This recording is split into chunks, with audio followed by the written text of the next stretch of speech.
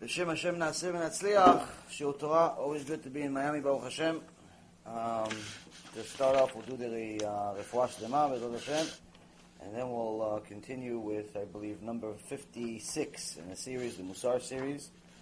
So B'ezrat Hashem, this will be Refuah Shlema to Michel Koto, Amparo Bulufe, Reuven Yosef Ben Rivka, Sarah Lea Bat Sarah, Gladys Nunez, Edin Magorero, Josefina Matos, Rachel and Monty Sandler, Lourdes Renzoli, Yoshua Michael Ben Hadassah, Nancy Devesa, Patricia Valmana, Michelle Valmana, Sonia Suarez, Nicole Valmana, Augustine Hernandez, Jorge Hernandez, Isabel Betancourt, Liliana Antebonia, Gilberto Meneses, Jacqueline Rojas, Roger Prado, Yedaya Garcia, Pablo Lorenzo, Miriam Batzara, Rabbi Lon Ben Annette, Miriam, Jocelyn Morejon, Ada Vasquez, Enid Vasquez, Suncha Vasquez, Kentabab Resnick, Sarah Gutierrez, Diego Hernandez, Lilian Harris, Jacqueline Rojas, Dalia Romero, Lindsay Meesters, Patricia Valmana, and Emily Valmana, Levana Batzara, Sarah Bat Miriam, Ephraim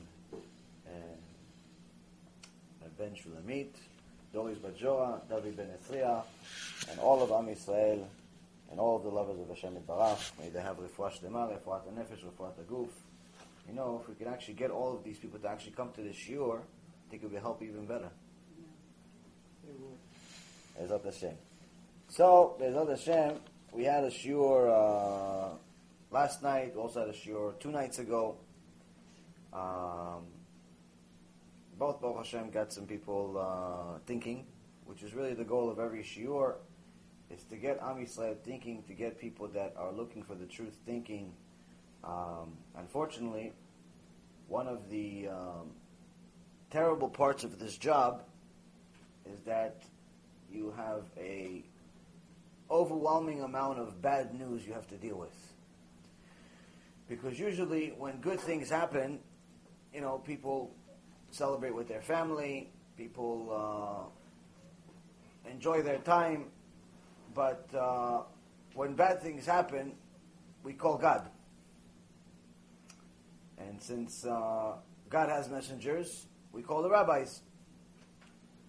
So one of the things that's very difficult, not just for me, but for any rabbi, and I probably mean most likely any other spiritual leader in general, even if they're doing it the wrong way, is to deal with the bad news, an overwhelming amount of bad news. And unfortunately now, it seems like it's usually there's like a balance of bad news and good news. Seems like in the last week or two, it's been an overwhelming amount of bad news. Shem Yachem, divorces, children dying, children being born with sicknesses, people's family members having all types of major issues, partnerships breaking up, business partnerships, families partnerships, and Monday was the night before, I saw that a friend of mine posted on his page something that really got my heart shaking, because he reminded me that there's no such thing as being finished with tshuva. Why? Because if we understood what tshuva is, our perspective at life would be very different. We see things as they look to us, meaning from each person has their own perspective. So if you ask a little boy, how big is a star? And you look at a star, how big is a star? And he tells you it's the size of a penny. How big is the sun? It's the size of a quarter. It's a kid, little kid, 5-6-year-old kid. You tell him how big is the sun, he'll tell you it's the size of a quarter. But anyone knows that if you look through the telescope, the star and the sun are many, many times bigger than the earth we live in. So why does the little boy think that it's so small? Simply because he's so far from the truth. He's so far from the sun. He's so far from the sky. He's so far from where the truth really is that he has no concept of how dear it is and how great it is. This is the same thing as us when it comes to our sins. We think that when we make a sin, we make a mistake, we do it on purpose, we take a phone and throw it across the room because we got upset at something, we yell at our wife, we curse at our husbands, we insult our kids, and so on and so forth. We think, well, okay, I messed up, I'm sorry, okay, shalom aleichem, finished, right? I'm sorry, you're sorry, everybody's sorry, go on with your business, enough. If you don't say sorry, you don't even have common etiquette, but if you say sorry, you feel like, I said I'm sorry, I'm finished. And the reason why we think it's so simple is because we view our sins even smaller than the little boy views the sun. Simply because we're so far away from the truth. So far away from the truth. The same concept goes with our tshuva. People believe that doing tshuva, the beginning is difficult to get yourself to keep Shabbat, to get yourself to keep kosher, to get yourself to dress a certain way with modesty. But once you start, finished. I keep Shabbat, I keep kosher, I keep family purity. I'm finished. I'm done. But what if I told you that the Gemara says in Masechet Chagigah that if you didn't think about today, every day, not just today, yesterday, the next day, the day after, and every day, of how to find a way to sanctify Hashem's name. Not once in your life. Today, tomorrow, the next day. It's a part of your day-to-day job. If you didn't find a way to sanctify Hashem Yitbarach's name, in essence, show the world He's the King.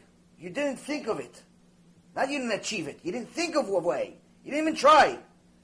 The Gemara says it was better off you didn't come to the world. Forget you didn't do tshuva.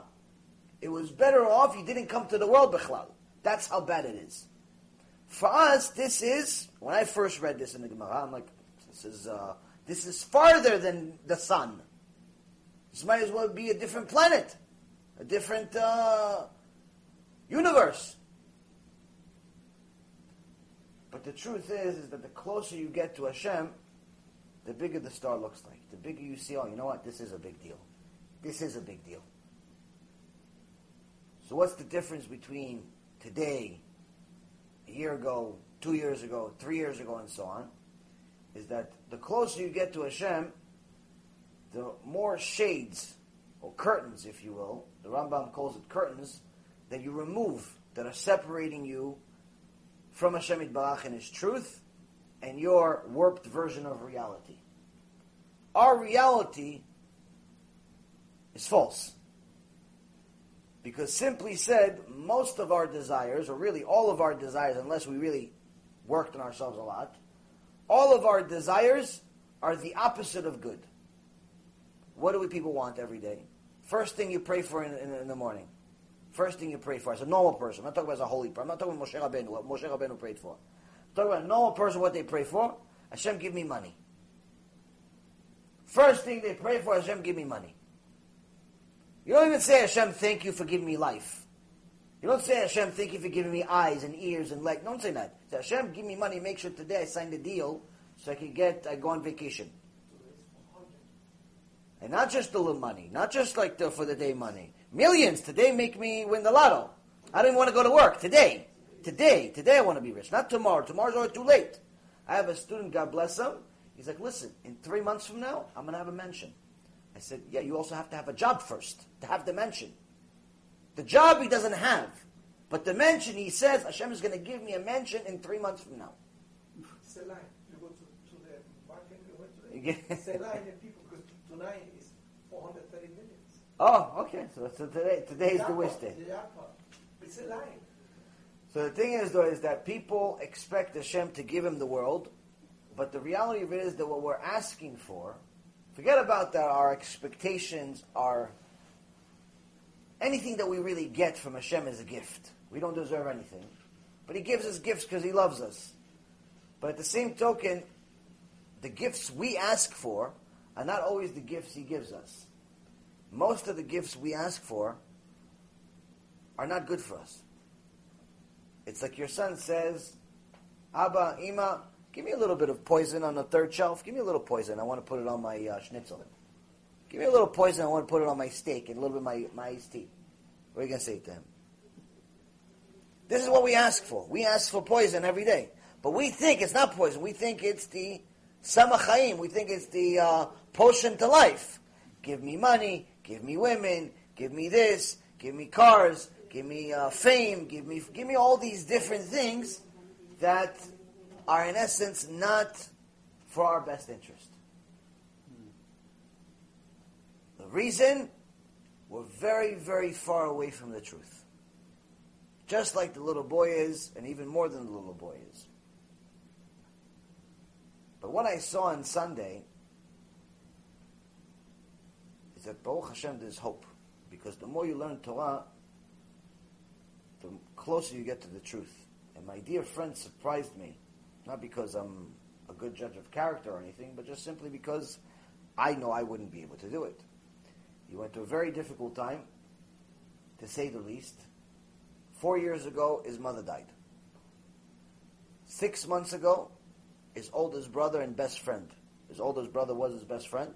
They were very, very close. 6 months ago, he died. And a few days ago, his father died. Now, if it was me, and my dog died, I don't think I'll be survive. When my dog died, I actually was able to do a lecture. So dog, yeah. But family member, friend, somebody, human being, destroyed. What does my dear friend do? He writes, we have another loss. He tells people what happened, as far as that there's another loss in the family.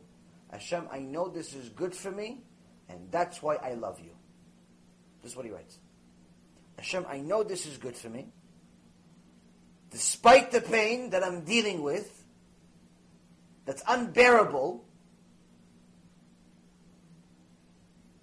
but that's why I love you. Shiftecha u'mishantecha emay nachamoni. David HaMelech, Kodesh Kodeshim. David HaMelech sanctified Hashem's name every moment. He said, your rod, and your staff, they give me comfort. And at the beginning of that Tehillim, he says, Hashem, you're my shepherd. It's a very famous Tehillim, Psalm 23. It's a very famous Tehillim, but most people have no idea what it means. I saw it today. I saw something unbelievable. David HaMelech says, Hashem, you are my shepherd. Which means he says, I'm the sheep. Nothing. I'm a little sheep. Now I know that even if I go to the valley of the shadow and death, if I go to nightmare, mother dies, brother dies, father dies, Shem Erachem, disaster after disaster, David HaMelech is saying, this rod, when you hit me, it gives me comfort. Because I know it's really the shaft. The rod that's hitting me, the pain, the anguish, the suffering, I know that really is just trying to direct me in the right direction. Because I'm a sheep and I don't know where to go. Because I'm confused whether it's the sun or it's a reflection. I'm confused whether it's a quarter or it's a planet. I'm confused whether it's a sin or it's a mitzvah. I'm confused whether it's from Hashem or the Satan. I'm confused. I don't know. So I know when there's a pain, I know it's from you. And it gives me comfort when I have pain, he says. Why? I know it's from you. I know you're not going to do anything against me for no reason. There has to be a reason. There has to be a reason. Very few people, in my opinion, no one that I've met, other than him and maybe a handful of other people, not just understood that Tehillim, but could say it. To say, I love you, Hashem, after you just lost your father, gives me hope that maybe one day we can reach such a level. Not to have those tikkunim, chas v'shalom, but to think such a thing like that.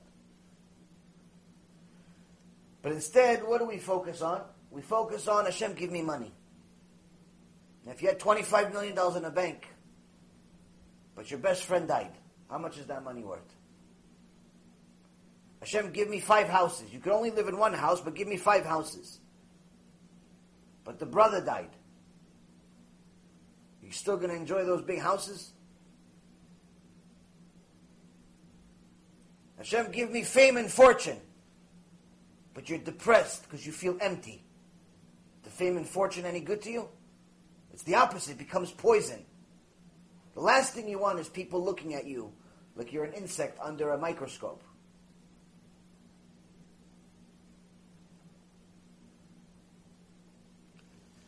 But some people are able to understand, at least to some extent, what David HaMelech was talking about 2,500 years ago. Now, in this Mishnah, we're starting a new Perek, a new chapter, chapter 4. And Be'ezrat Hashem, we'll connect it to what we just talked about, and any questions you guys want to come up with now, and also to the parasha, and try to see how much Hashem blesses us with some insights of how we can actually improve ourselves to maybe, just maybe one day, we can get to such a high level that we can thank Hashem appropriately. We're not even saying thanking Hashem for sins and for Him forgiving us for the sins. We're not even saying thanking Hashem for Him slapping us in the face because we deserve it for the sins we did. I'm not saying even that, because actually the Shulchan Aruch, it actually says, chapter 222, you have to thank Hashem as much for the slaps on the face that you get as you do for the blessings. You have to thank Hashem for the punishment as much as you thanked Him for the blessing. Meaning, you won the lotto, you won 400-something million, like Fidel said today, somebody's going to win 400 million. You have to thank Hashem just as much for the 400 million, but also just as much for the flat tire, for Hashem Yitbarach punishing you in some way, someone dying, someone suffering, having sicknesses. Shulchan Aruch, the book of laws of the Torah, says it's a law. It says in the Gemara Masechet Brachot, you have to thank Hashem in the same level for your suffering and for the blessings. We don't even thank Him enough sometimes for the blessing. Suffering, thanking Him, this is so far. But B'ezrat Hashem, today we're going to learn how. So, give me some questions. B'ezrat Hashem. Yeah, I have a question. It's just related to what was said. And I usually phrase it in the following ways: Hashem has a plan, right? That's the truth, and we have, as far as I understand from previous, sure that we have like what I call not a complete free choice, because Hashem has a plan. So my question is, what is the significance of a sin, and in which way a sin help us to evolve, to do Shubha? Because it's a plan with sin. If we sin, it's part of a plan. I don't know if I'm... Perfect question. Okay. That's it. That's my question. Great question. I didn't know I was something Next. to say. Yeah, good question. So the question is the significance of the sin, and how is the sin part of the ultimate plan of Hashem Yitbarach? Good question. Fantastic question. B'ezrat Hashem, I'll have the answer. Next. Go. Okay, so obviously there is no tribulation without punishment, in other words, that we receive. There's no suffering without sin. Right. Right. Okay. And if we suffer, if we analyze things are going well and all that, we're close to Him, we pray, we do what we're supposed to do. But yet you still with a sickness or something. So could you be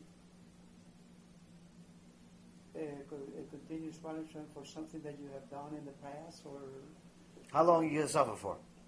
Well, suffering time frame is what you said? Yeah. That's the question. Okay, so next question is, how long can we suffer for? Right. Okay, next. More? Go. If we initially forget to thank God for the pain, and we, at the same moment, we know that we just forgot immediately, and then we say, thank you, I know it's from you, is it as equal as if I would have said it the minute I had the pain? Simple answer is no, but ultimate answer is if you're able to do it on a regular basis, eventually you're going to be able to do it all the time. But simple answer is no, obviously, because if it's like, for example, if you buy your wife flowers for the anniversary, first thing in the morning, is it the same as you bought her flowers the next day? You bought her flowers, it's not the same. But we'll elaborate more on it. More questions? Parashat Shavua? Anything? Rest of the Torah we know? Okay, so keep coming. Okay, so I wrote today. I thought I was expecting. I was writing down the questions. That was going to be making it easy for me today. Be'ezrat Hashem, we will try to answer the question. Hashem will give us the words to answer. Again, also this week is Parashat Re'eh. Parashat Re'eh says, Re'eh anochi noten lifnechem hayom bracha uklala, et habracha asher tishmeu el mitzvot Adonai Elohechem asher anochi מצווה אתכם היום, והכללה, אם לא תשמעו אל מצוות אדוני אלוהיכם. וסרתם מן הדרך אשר אנוכי מצווה אתכם היום ללכת אחרי אלוהים אחרים, אשר לא ידעתם. See, I present before you today a blessing and a curse. The blessing that you will hearken to the commandments of Hashem, your God, that I command you today. So Moshe Rabbeinu is telling Am Yisrael, I give you the blessing and the curse is a package deal, which we talked about last night, so we'll expand on it. It says the blessing you're going to get, if you follow what Hashem says, you get a blessing. Simple enough. Following verse says, and the curse, it's not or the curse, it's and the curse, meaning it's part of the same package. And the curse you get if you don't hearken to the commandments of Hashem your God, and you stray away from the path that I command you today, and to follow the gods of others that you didn't know, and so on and so forth. You do a bunch of things that are against Hashem, you won't get the blessing, you'll instead get the curse.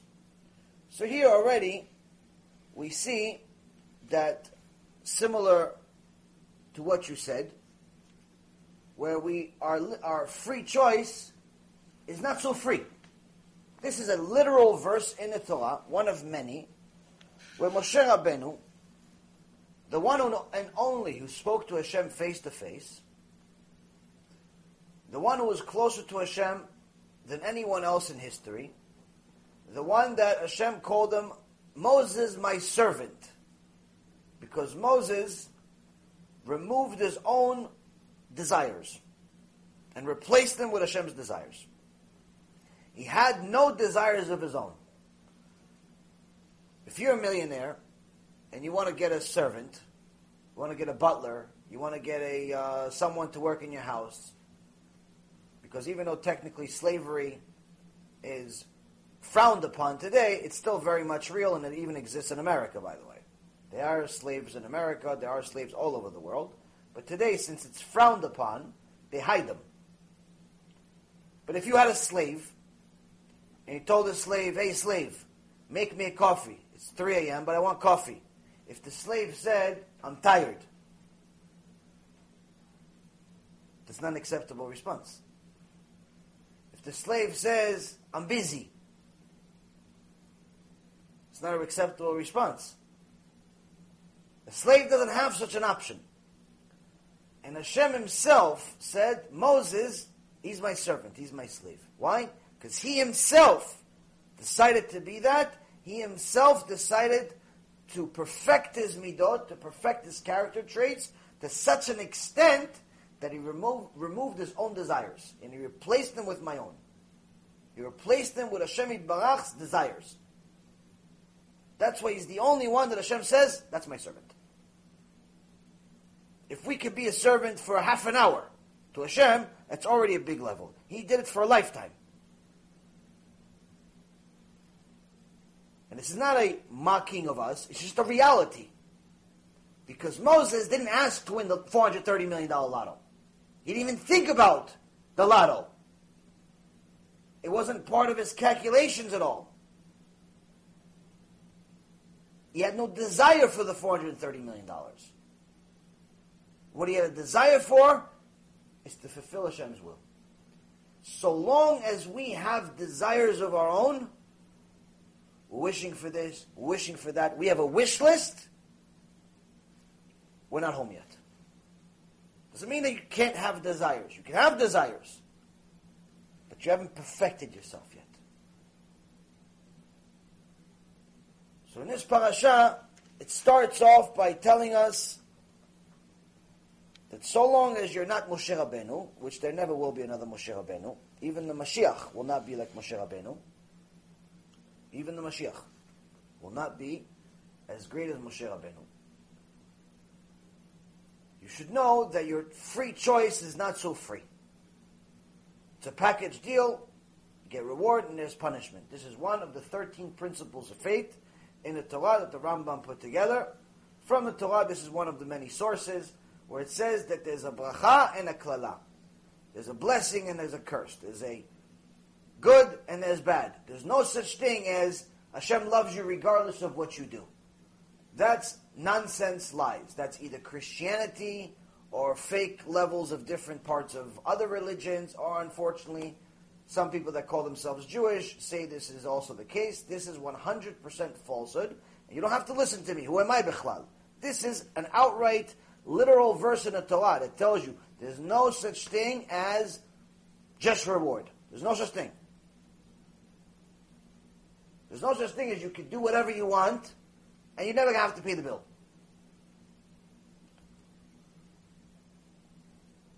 So now, this is how we start this parasha. It's a little scary. And he goes into the details of different things that happens. Idolatry, false prophets, and so on and so forth. Now, this particular Mishnah that we have here is going to give us a little bit more details. Ben Zoma Omer, Ezeu Chacham, Alomed Mikol Adam, שנאמר מכל מלמדי השכלתי. איזהו גיבור? הכובש את יצרו, שנאמר טוב ערך אפיים מגיבור ומושל ברוחו מלוכד עיר. איזהו עשיר השמח בחלקו, שנאמר יגיע כפיך כי תאכל אשריך וטוב לך, אשריך בעולם הזה וטוב לך לעולם הבא. איזהו מכובד המכבד את הבריות, שנאמר כי מכבדי אכבד ובוזי יקלו. ובוזי יקלו. Translation: Ben Zoma, who was one of the biggest Tanaim that ever lived, and Chazal says he was called Ben Zoma instead of Rabbi Zoma, or Rav Zoma, or Rebbe Zoma, or Rabban Zoma. Why? Because he didn't get a smicha. He didn't get a smicha. But the Gemara in Masechet Brachot, page 57b, says that Ben Zoma, if you looked up the dictionary of wisdom, you have his picture. Knowledge in Torah, say someone that's ultimate wisdom, Ben Zoma. And they said that when Ben Zoma died, there was no such thing as someone giving good lectures in here. Meaning the greatest lecturer that ever lived, in our generation, previous generation, next generation, you combine all of them, they said it wouldn't be equivalent to the first minute of his speech. to Ben Zoma. But he wasn't a rabbi. As far as smicha, as far as Torah, he had more knowledge than apparently most people in all of history. And it says he's one of the few that was at the level of having the smicha, just died too early. Died young. It was a kitrug on Am Yisrael, and he's one of the people that had to die. But he was at such a level that he's also one of 4 people that Hashem allowed him to see what happens in Shamayim. There was 4 people, in the Gemara it says there was 4 people that were allowed to see what happens in Shamayim. Rabbi Akiva was one of them. Elisha ben Avuya was another one. Ben Zoma was another one. He was able to see what happens in Shamayim. We barely seeing each other right now. But Baruch Hashem, you're next to me, so I can see you. He saw what happens in Shamayim. So, smicha, no smicha, he's okay. So Ben Zoma says, who is wise? He takes a few different things, a few different traits, and he says, look at how much you don't know anything. How much we think we know and how much we actually don't know. He says, who's wise? You ask yourself, who's wise? Stephen Hawking, Albert Einstein, Bill Gates. Some guy, a big IQ, no? He says, no. That's not wise. Who's wise? One who learns from every person. As it says, and he uses a verse in Psalms 119, 119 verse 99. It's a very long Tehillim. It's the longest Tehillim. From all of my teachers, I grew wise. David HaMelech, Kodesh Kodashim, knew the entire Torah, had Ruach HaKodesh, became the 4th part of the Merkava of Hashem Yitbarach, where Hashem put his Shechina on Avraham, Yitzchak, Yaakov, and David HaMelech became number 4. David HaMelech says, I learned from all of my teachers. What does it mean, all my teachers? Anyone that had anything, I'd learn from it. Whether he was 5 years old, 50 years old, if it was an ant, if it was a human, anything I could learn, I learned. So first and foremost already, just the beginning of this Mishnah, already Ben Zoma shocks our reality. Because you ask somebody who's smart, start naming scientists, we don't even know what they did, but they're famous, they're on TV, they were in a magazine, they said that he discovered something, they're rich, they were something. We said, no, this guy's smart, that guy's smart. She goes, no. All that's wrong. All that's wrong. The definition that we have is based on things that are beyond our control. And we'll explain further in a moment what that means. So he says, Ezeu Gibor. Who is strong? Who's strong? First thing we're going to think about, it's the guy that won the last competition where he was able to pull a plane with his teeth. You put a rope, put it in his teeth, he started pulling the plane with his teeth. It's like, yes, that guy's strong. He pulled the whole plane with his teeth. Ben Zoma says, absolutely not. It has nothing to do with strength. It has nothing to do with strength. Who is strong? One who subdues his personal inclination. One who beats up his Yetzer Hara. Takes the Satan and beats him up. And he uses another verse from Proverbs, Shlomo HaMelech, David HaMelech's son, as a source, and he says, Tov erech apayim migibor u'moshel berucho miloched ir. He says, he who is slow to anger is better than a strong man, and a master of his passions is better than a conqueror of a city. So he says someone that's able to control his anger is much better than the guy that's pulling a plane with his teeth. And someone that's able to project his anger in the right way, project his energy in the right way, to control his midot and use every trait that he has for the good, is even better than Napoleon. then Nebuchadnezzar, then Paro, then all these people that ruled the world for a certain section of time. Be'ezrat Hashem, we all have the ability to rule our kids. They rule the world. He says, you are able to beat your Yetzer Hara and actually control it, you're better than all of them. Simple trait. Not so simple, though. He continues. Of course, we're going to elaborate on all of these. Who's rich? We go back to the first list. Bill Gates, Warren Buffett, all the Forbes 500. You say who's rich? You just give the guy the magazine. $5-10, you give him the magazine. Oh, he's rich. Forbes 500. 500 people that have $1 billion, $2 billion plus. Some of them have $70 billion. I think the richest man has 70, 100, whatever $1 billion he has. That's rich, right? That's our definition of rich. Guy has $1 million today. It's not even considered rich anymore. $1 million, like, oh, you're doing okay. Rich means 10 million or more. That's what rich means. And even that, to the rich people, he's not really rich. He's like new money. He's like, okay. But Ben Zoma, one of the wisest men that ever lived, says, you're so far from the truth, you don't even know what rich is, Bechlal. Says, who's rich? Someone who's happy with his lot. Someone that's happy with whatever Hashem gave him. Yeah, what if Hashem just gave him problems? What if the only thing he gave him is bills? No income. It's a good question. And he used another verse to prove this. Also, Psalm 128:2. It says, when you eat of the labor of your hands, you're praiseworthy. And all is well with you. You're praiseworthy in this world, and all is well with you in the world to come.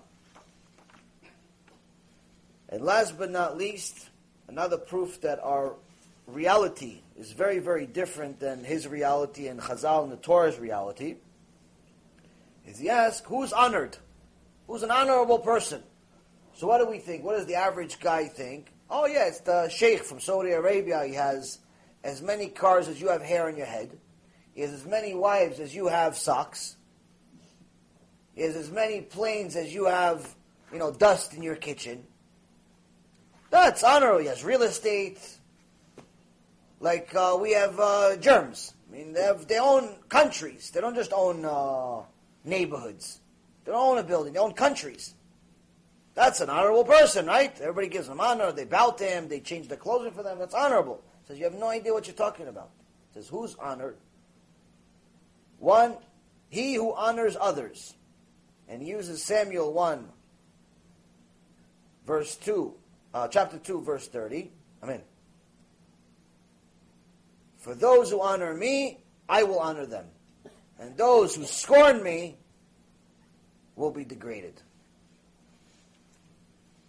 So Ben Zoma, one of the pillars of our sages, with the Gemara signs off on him, he was the sign, he was the symbol of wisdom.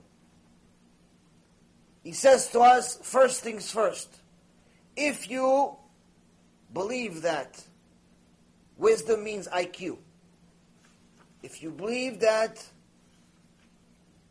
strength means physical, muscles, weapons, if you believe that wealth means money, gold, diamonds, and honor means having control of things that are material, if you show up to Shamayim with all of them, to the Beit Din of Shamayim, they're going to say, who is a failure? They're going to have a dictionary, who is a failure? They're going to put your picture there. Yeah, but I had money. You had a lot of it, yeah. I had women. Yeah, you had a lot of that too. I had people kiss my hand when they see me. Yeah, you had that too. I was able to pull the two planes. Not one plane, two planes with my teeth. And just in case, I tied one to my leg. Yeah, you did that too. I had money, I had power, I had this thing. Yes, right here, definition, failed. You failed at your test. You are the definition of failure. That's what we're going to say in Shamayim. Ben Zoma is telling us, I went to Shamayim. He says, I went to Shamayim. I went to Shamayim. I saw some things. He knows a few things. And it wasn't a clinical debt. What's the source for this entire Mishnah? He says, I listened to the prophet Jeremiah. Prophet Jeremiah, chapter 9, verse 22.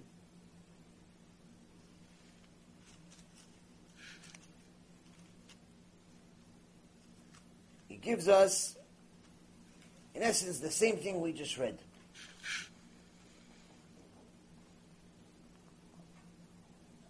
He says, everything that Ben Zoma said, it's not his opinion. Everything that Ben Zoma just said, of telling us that if this is our achievements, we're all failures, it's not his opinion. It's God's opinion. God says you have zillions and zillions of dollars. You have houses in every city. You have the strength of 5 elephants. You have everybody kissing your hand when you just look at them. He says, Hashem's opinion means nothing. Where? Prophet Jeremiah says it. Prophet Jeremiah, chapter 9, verse 22 says, thus says Hashem. So you don't get a mix. There's no two Hashem. There's one Hashem, Baruch Hashem. Thus said Hashem, let not the wise man glorify himself with his wisdom, and let not the strong man glorify himself with his strength, and let not the rich man glorify himself with his wealth, for only with this may one glorify himself, contemplating and knowing me. For I am Hashem, who does kindness, justice, righteousness in the land. For these is my desire. The word of Hashem. Hashem says, you have all those things. It's absolutely nothing. The only thing you're allowed to be proud of is your connection with me.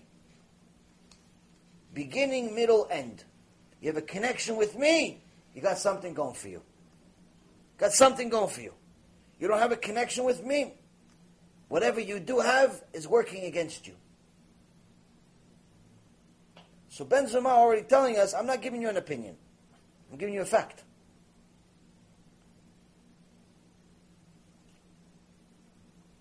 Now for those that still want to chase money and all the other things, the rest of that paragraph in Jeremiah gets a little scarier, because it doesn't have to do with common sense anymore. It has to do with Hashem making a promise. Hashem says, I gave you an interesting life. I gave you all types of gifts. But I also told you that you need to use these gifts for certain things. If you do good. If you don't, this is what happens. And verse 24 continues immediately after what I just read. It says, behold the days of coming. This, he's talking about the days of Mashiach. The word of Hashem, when I shall deal with everyone who is circumcised for his uncircumcision, with Egypt and with Judah, with Edom and with the children of Ammon and with Moab, and with all those who dwell in the remotest corners of the wilderness. For all the nations are uncircumcised, and the house of Israel is of uncircumcised heart. It says, when the Mashiach comes, I'm going to deal with all of you. All of you that spent your entire lives chasing money, chasing strength physically, chasing everything except connection with me, I'm going to deal with all of you. Because the Goyim had a mission in the world. You didn't do it, he already said, we talked about it last night, 2/3 of the Goyim are going to die in Gog uMagog. But he says that's just the Goyim. The Jews also have a serious problem. Why? Because if you didn't do tshuva, you're not. Maybe you're circumcised because your parents forced you to get circumcised at 8 days old, but your heart is still uncircumcised. Maybe you look like a dati. Maybe you look like a chassid. Maybe you look, your payas reach the floor and your beard reaches the next door neighbor. But if your heart is still uncircumcised, you haven't done tshuva yet, I'm going to deal with you personally also. Because instead of connecting with me, sanctifying my name, being proud of being a Jew, what do? You want to sanctify your bank account. You want to sanctify a new neighborhood. You You want to sanctify people saying thank you to you for doing nothing. You gave tzedakah, so you want your name on the top of the Beit Knesset. You want everybody to know you give tzedakah to the Beit Knesset. He says, I'm going to deal with you also. He's giving you a promise over here. He's giving you a promise. Jew or non-Jew, the day is going to come, I'm going to have to deal with all of you. The circumcised and the uncircumcised. The uncircumcised are uncircumcised physically. The circumcised are uncircumcised spiritually. Meaning we haven't done tshuva yet. So here's this Mishnah is getting scarier and scarier. So now we have to know, how do we get out of this trouble that we're in? He says, first and foremost, you need to understand something.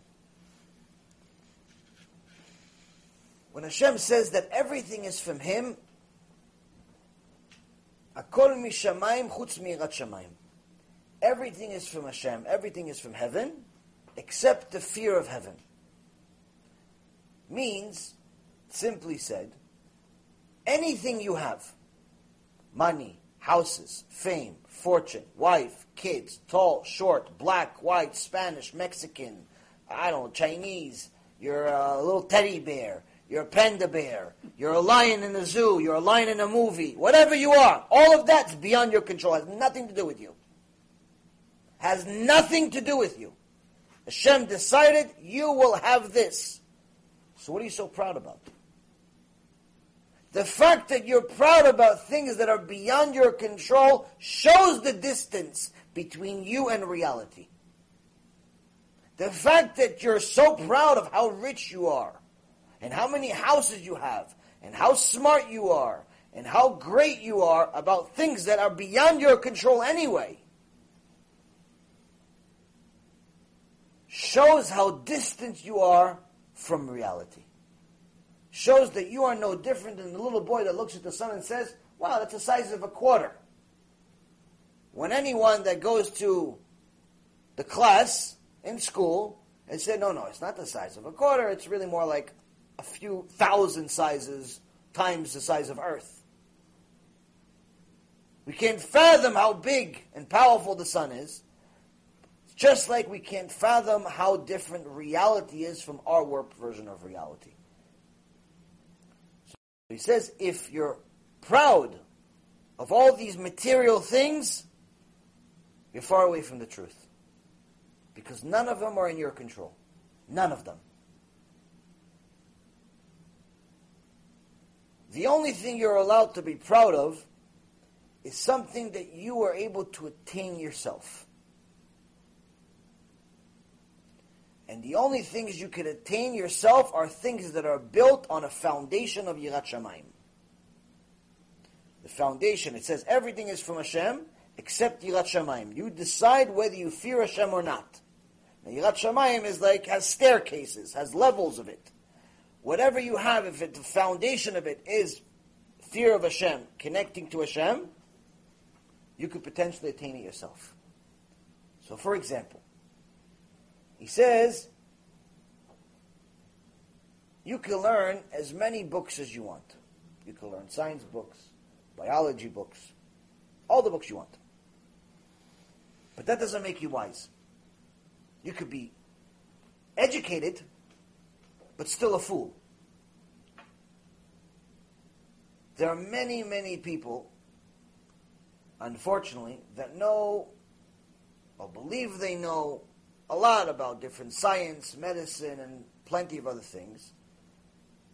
But they're the greatest fools on earth.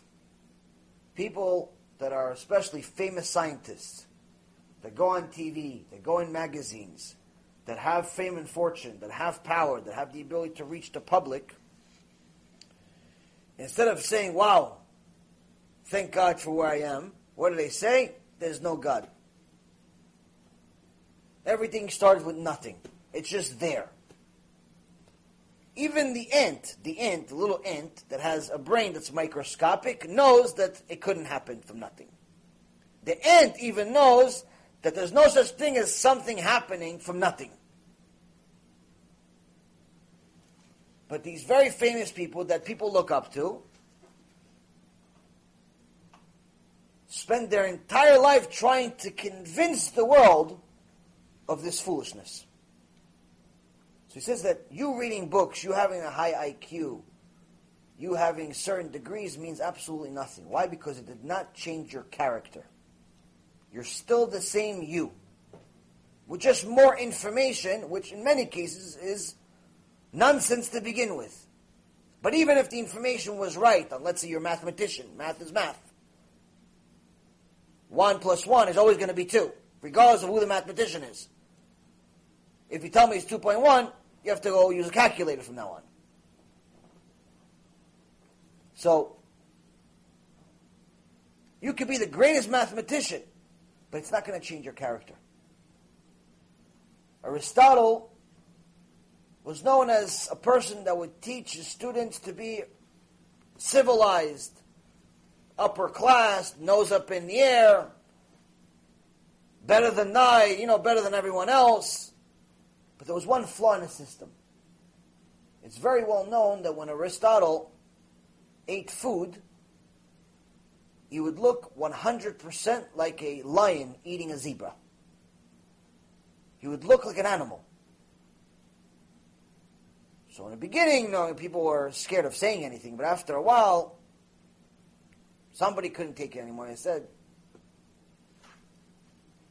you teach us to be civilized, you teach us to be sophisticated, you teach us to be this and that, but you're eating like even the baby is cleaner than you. The baby has spaghetti all over his face, has less than you on his face. You have it on your hair even. Why do you eat like that? He says, when I eat, I'm not Aristotle. Meaning that the whole thing he was teaching was nonsense. It did not change him. This is the key difference between secular knowledge and Torah. When you learn secular knowledge, math, science, all types of other secular knowledge, architecture, graphics, whatever, it's a skill set. It's a tool. Today, a tool can be a program on the computer. Tomorrow, that program can be obsolete. It becomes absolutely useless, which means that all of the knowledge and experience you have from that program is worth zero. I remember before I got into the stock market business, I tried going into the computer business. And I wanted to check out this course, and I took a Microsoft course to be a Microsoft technician. And I don't know, it was like a few $1,000s for the course. And I know, when I interviewed with the guy, I told him, listen, I don't really have much computer knowledge other than the internet was just beginning at the time. Internet wasn't in every house yet. Companies had it, but houses didn't have it. At least most didn't have it. Kind of gives you an idea of how old I am. But anyway, I told him I don't really have much knowledge about this Microsoft, C++, all this stuff. I don't know anything. No, don't worry about it. You don't need to know anything about networking. You don't need to know anything about anything. You just come to the class, you pay the fee, you're fine. You'll learn everything in class. I'll give you these books. He gives me these 5, 6 giant books. So come to the class, you're fine. I come to the class, everyone in the class is already in the field. Everyone's already an expert, they just didn't have the certification. The guy's a complete filthy liar. They're all experts. They're just there because if they get this certificate on the wall, their salary goes up 50, 60%. Me, I don't understand a word the guy's saying. Nothing. He's telling me this, he's telling me that. The only thing I understood, network cable. I knew I had something like that in my house. Other than that, nothing else. Now, he was an expert. An expert in networking, an expert in lying. Meaning that all of the knowledge that he had did not improve his character. If anything, it made it worse. When you learn Torah, the way Torah is supposed to be learned, not when you just read the book and just say, it's interesting. Not when you're using the Torah for intellectual purposes.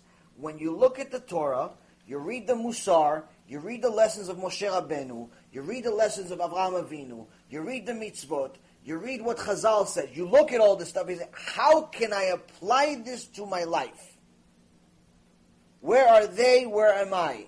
How can I use this to make me better? A better version of me. The Torah doesn't change you. It improves you. The difference between Torah and secular knowledge is that when you apply Torah, it changes you. It improves you to such an extent that you become a much, much better version of you.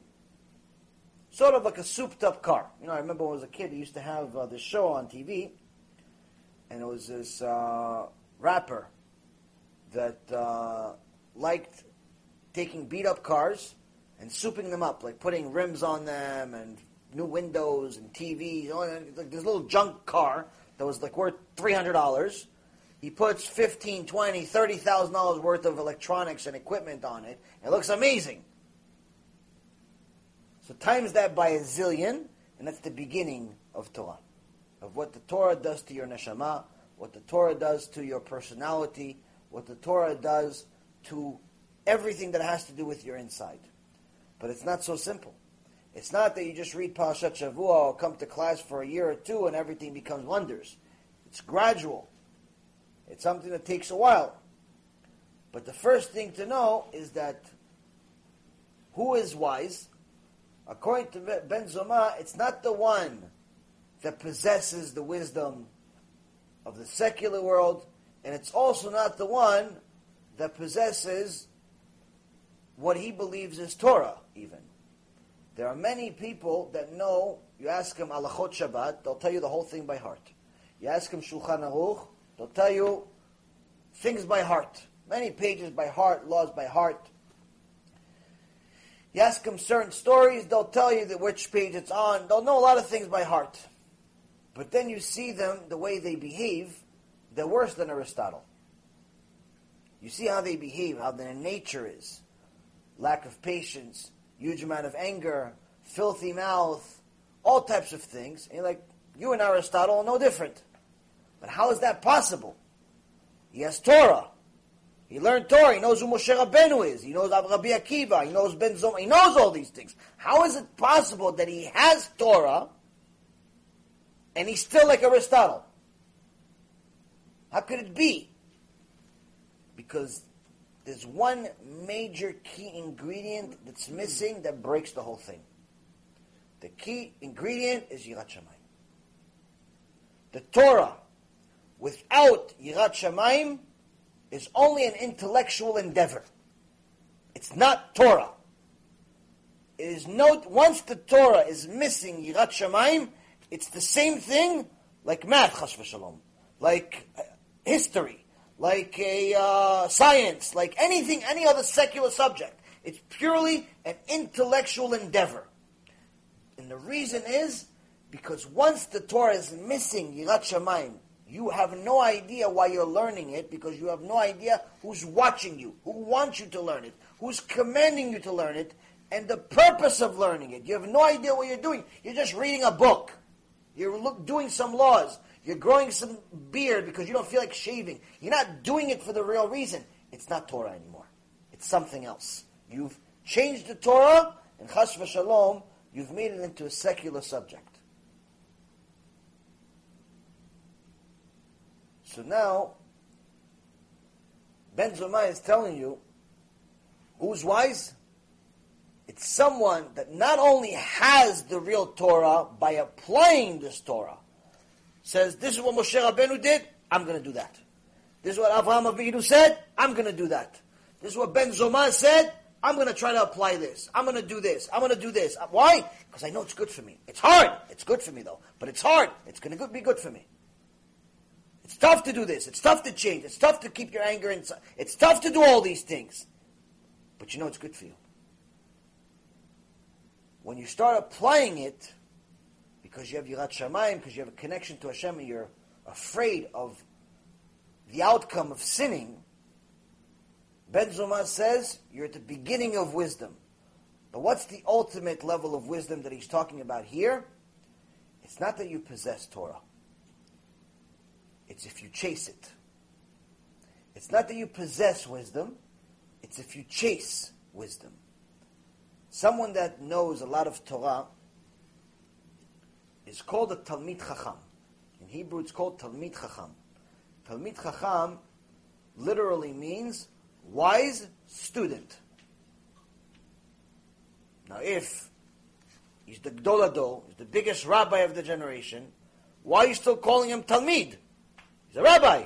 He goes, no, he's Talmid Chacham. Because anyone that truly possesses Torah knows that in order for you to possess Torah in the first place, first thing first, you have to be a student forever. You're a permanent, lifelong, eternal student. Which means that one of the most important character traits to have in order to even have a chance of becoming wise, in order to even have a chance of attaining Torah, of reaching this wisdom, is humility. Don't look for people to call you rabbi, gaon, tzaddik, amazing, whatever, all that. That's not Talmid Chacham. If they call you, it's their business. But you yourself, I'm Talmid. Maybe one day I'll be Chacham too. Maybe one day. Talmid Chacham means you need to know the entire Torah. They ask you a question on any subject, you have to be able to answer it. There's not many of them in the world anymore. There's many people that know certain parts of the Torah. You ask him about Parashat Shavua, he knows about it. You ask him about certain halachot of Shabbat, he knows about it. You ask him about halachot Shchita, he knows about it. But you start asking him about Taharat Mishpacha, he doesn't know, he's not an expert. To be a true Talmid Chacham, you have to be able to answer questions about every subject in the Torah. This is a very, very high level that requires years and years and years of changes, sacrifices, and serious amount of learning that never ends, without even a single day break. So first and foremost, Ben Zoma is telling you the difference between wise and smart. Smart is something that Hashem gave you. Hashem gave you a brain with an IQ of 150. You decide to use it for science. You decide to use it for architecture. You decide to use it for, fashion. Fine. That's just a skill set you have. It has nothing to do with you. I gave it to you. It's free. You can't tell people, look how much money I have if it's daddy's money. You didn't make it. There's nothing to be proud about. You can't wear the Ramban. The Ramban writes in Igeret HaRamban, the letter that he wrote his son. He says, you can't go around in the king's robe celebrating. It's not your robe. You're not the king. You just stole his robe. You can't pretend like you're the king. You can't celebrate the IQ you have. It's not yours. Hashem gave it to you. And just as easily as he gave it to you, he can take it away. And Ramban also says this to his son. He says, just so you know, don't ever celebrate any wisdom that you have or you think you attained. Because as fast as Hashem gives wisdom to people, he takes it from them. So Ben Zoma first tells us, first things first, you need to understand the only things that you're allowed to be proud of is something that you were able to attain by yourself.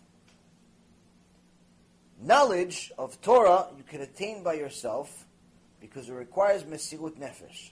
It requires self-sacrifice. It requires an extraordinary amount of applicable changes. Not just intellectual changes, but applicable changes to your behavior. If you have done tshuva, but you're still yelling at your wife on a regular basis, you haven't done tshuva yet. You started, but the tshuva is not even close to being completed. If you've done tshuva in your eyes, but you're still cheap, stingy, when it comes to giving your wife money, when it comes to investing into the Torah world, whether it be to Kiruv or to Avrechim or something to publicize the Torah, you haven't done tshuva yet. You've done tshuva on certain things, but complete tshuva requires an overall encompassing character change. if you've done tshuva, but you still look at every woman that moves, you haven't done tshuva at all. Because you don't even realize the purpose of life. If you're still looking at women like a piece of meat, you're not even close. All you are is just a golem that keeps Shabbat. The donkey also keeps Shabbat. As long as you don't put anything on his back, he just hangs out. Doesn't do anything. So Ben Zomaz says, first and foremost, know that you're allowed to be proud of something you actually did. And what you could actually do in this world is very limited. Now, who do we learn this from? He says we learn this from David HaMelech. David HaMelech. David HaMelech, who was completely Kodesh Kodashim. In the Gemara, to give you guys a little bit of an idea of David HaMelech, people know the famous story of him and Bathsheba, and a lot of people think that, maybe David HaMelech sinned. Some people even teach that he sinned, but the Gemara says David HaMelech didn't sin. David HaMelech didn't sin b'chlal. If he sinned, Hashem would not make him the fourth part of the Merkavah that holds the Shekhinah with Avraham, Yitzchak, and Yaakov. In his level, it was frowned upon. In his level. Because he was so holy. But if it was us doing what he did, it'd be 100% allowed. Why? Because Bathsheba was not married at the time he was with her. Because one of the things that the Gemara Masechet Sanhedrin says, that the tradition was that any time somebody goes to war, the husbands give all of the wives a get.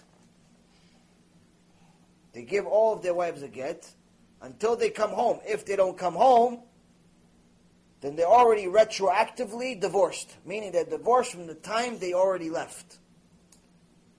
Because if a man dies in a war, chas v'shalom, you need to have witnesses that saw the body, saw that he died. If there's no body, you have a serious problem. You have to have proof that he died. So if someone didn't give his wife a get, and he went, and chas v'shalom, he died in a war, and there's no body to be found, there's no get. The wife is still not allowed to get married again. This was one of the very famous cases that Rav Ovadia, Zecher Tzadik Livracha, had to deal with. With the war, there was unfortunately a lot of deaths, and Rav Ovadia investigated every single one, investigated every single death to make sure that the wife is allowed to get married, to confirm that the husband was dead. He would talk to people, he would interview them, he was a private investigator for months and months and months. Why was such a big deal? In Judaism, unlike in the zoo, in Judaism, we have laws of marriage. You can't just be with anyone you want. Meaning that once a man and a woman are married, they're married by a biblical law. They're married by the laws of God. It's not the laws of some court system that no one really cares about, but you have to do it for formality purposes or because you want money. When you marry for God, when you marry according to His system, you have to follow certain things. You're only allowed to be intimate at certain times of the month. You're only allowed to do certain things, and so on and so forth. One of the things that you are definitely not allowed to do is you're not allowed to marry a different woman unless your original wife accepts it. Unless your initial wife says, yes, marry another wife. That was the original biblical law. But about 1,000 years ago, Rabbeinu Gershom outlawed it. He says, even though polygamy was originally allowed in Judaism, we see certain sages had multiple wives. 1,000 years ago, we saw already, the sages already saw that we're not at the level anymore that we could actually marry multiple women for the right reason. We're only marrying multiple women for lustral reasons. And that's not the right reason. So they outlawed it.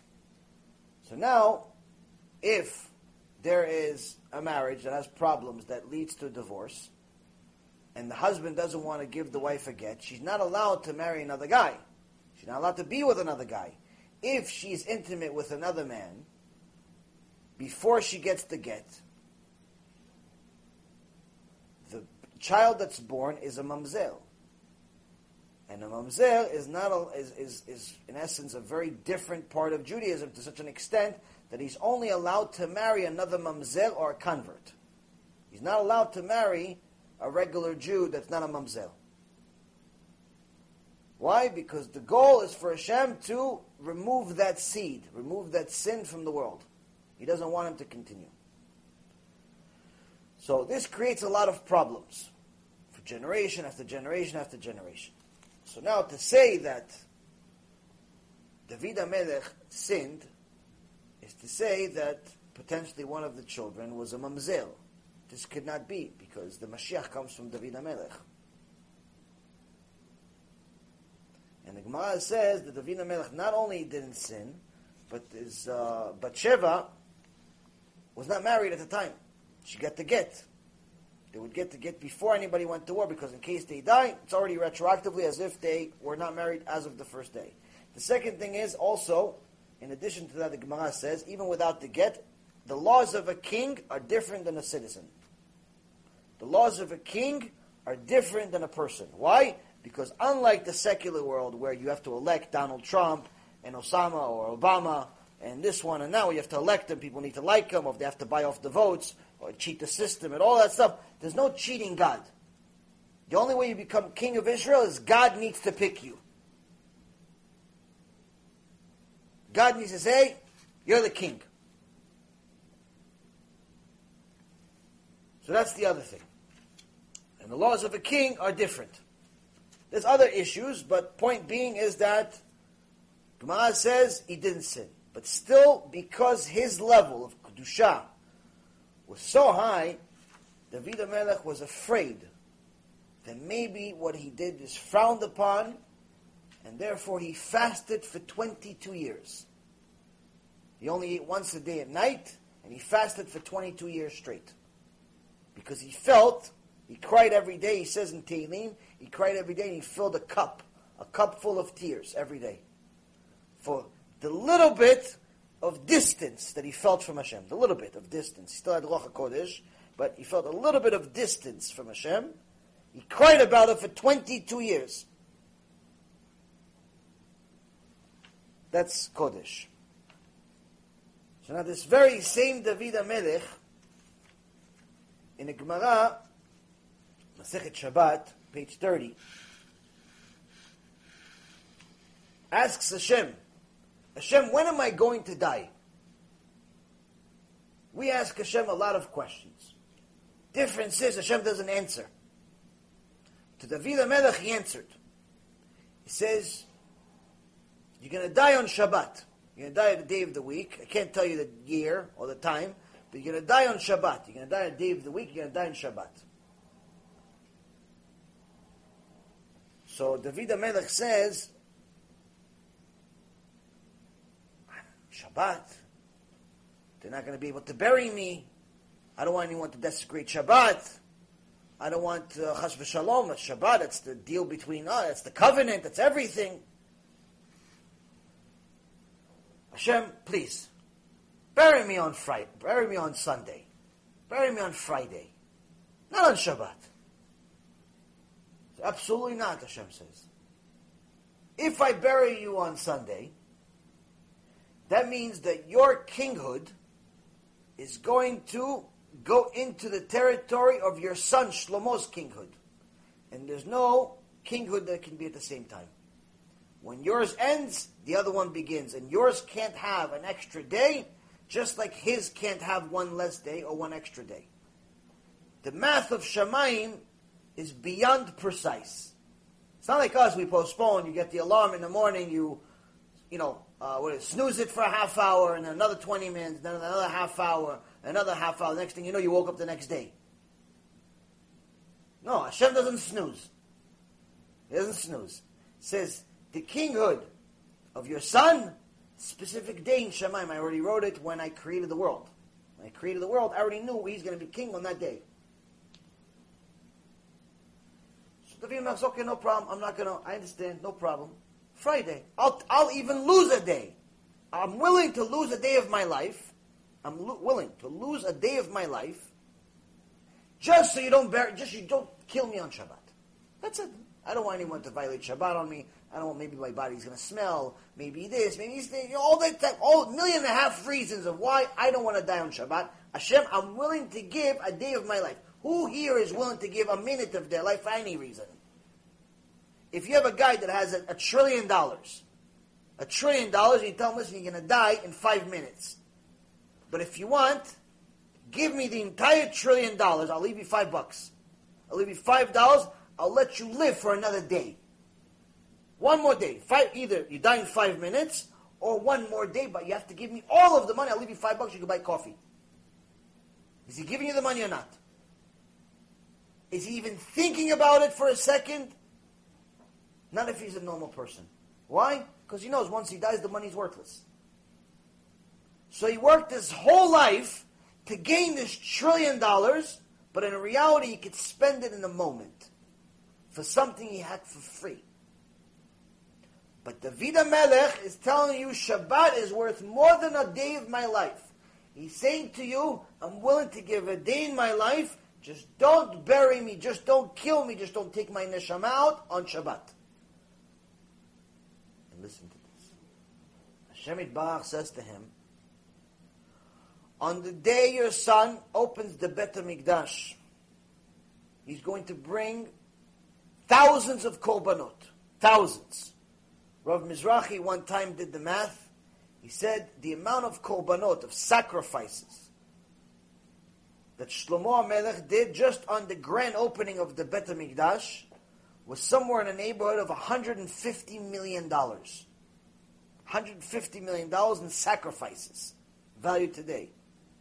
Tens of thousands of cows and this and that, birds and so on. It's all in exact math in the Torah of how many birds and how many cows and how many bulls and how many all these different things. So if you do the basic math, the cow is, let's say, $10,000. A sheep is, $500. And so on and so forth. You do the math of everything. You did the math. It was like somewhere in the neighborhood of almost $150 million. Grand opening. Grand opening. It's not just the grand opening. They said that when Shlomo HaMelech was king, the gold was like sand.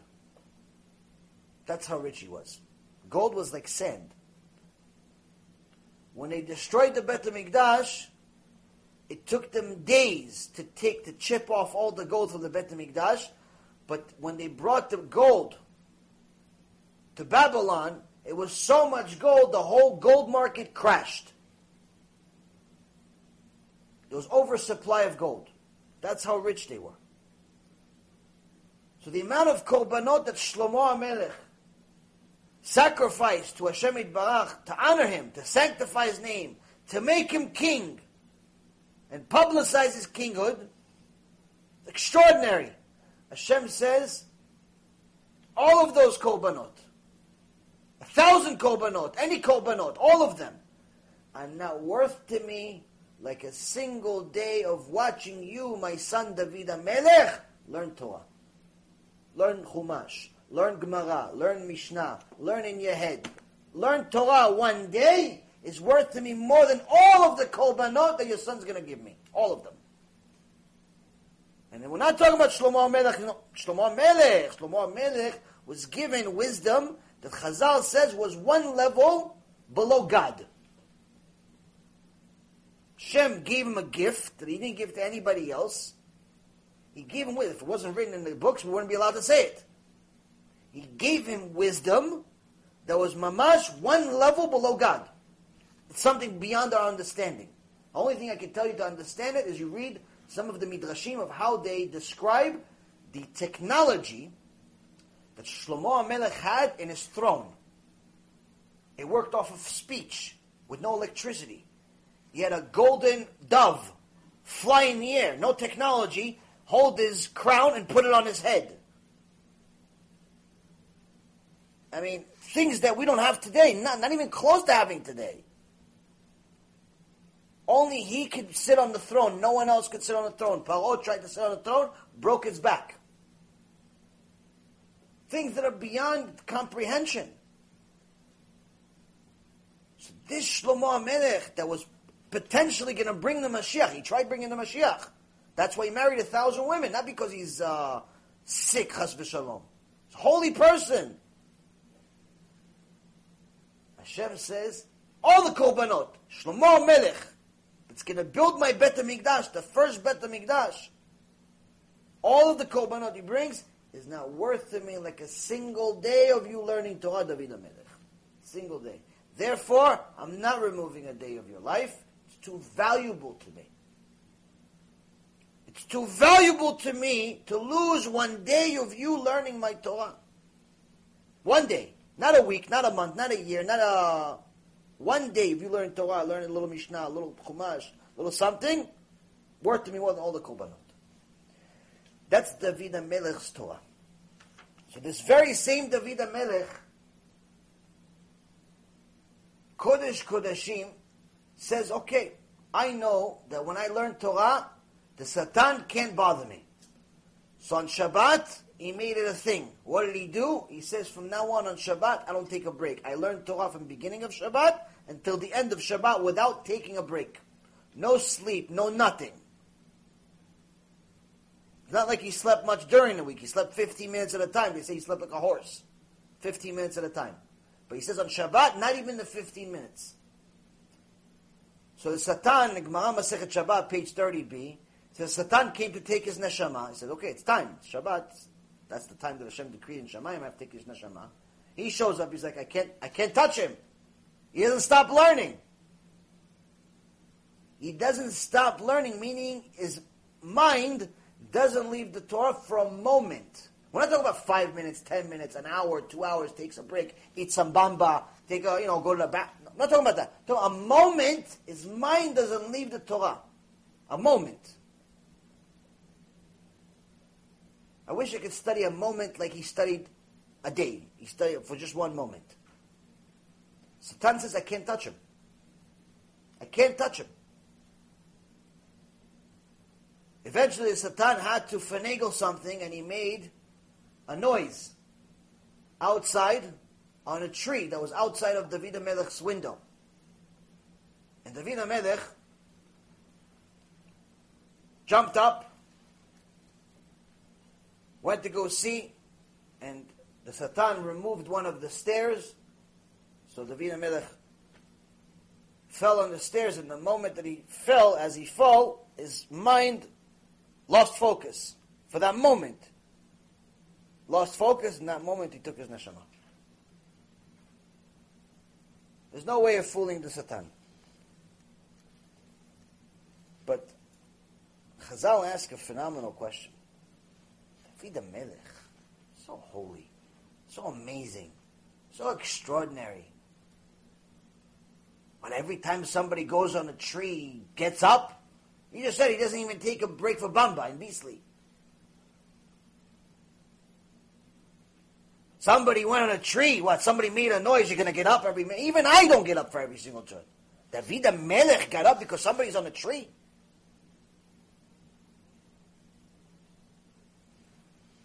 I believe it was the Chafetz Chaim that answered this question. And maybe Ben Ish Chai. But I believe it was the Chafetz Chaim.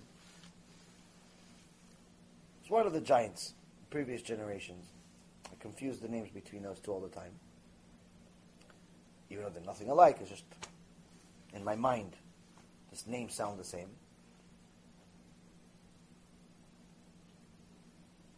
And he says, absolutely not.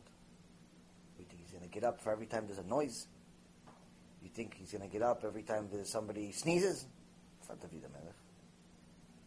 David HaMelech did not leave the Torah for a moment to the point where the Satan says, I can't touch him because he doesn't stop thinking about Torah. So of course such a person, such a holy person, doesn't just get up for any reason. What happened? David HaMelech knew, hey, somebody's on my tree. It's Shabbat today.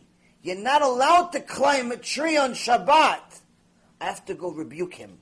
I have to go tell him, Rasha, you're not allowed to go on a tree on Shabbat. Many people watching this today just learn you're not allowed to climb a tree on Shabbat for the first time, Baruch Hashem. He already was at a point where he's not knowing that the halacha, he's thinking actively.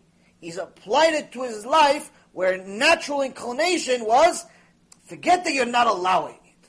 Forget it's not allowed. It's easy. Anybody, you go to yeshiva, you learn halacha. Now, from now on, for the rest of your life, you're going to know you're not allowed to climb a tree. It's not the big deal. Him, it became one with him. It became part of him, where he knew the fact that you're not allowing it, the fact that Hashem Yitbarach made a law, you're not allowing somebody to climb a tree, and someone dare desecrate your name and climb a tree on Shabbat, I must defend your honor.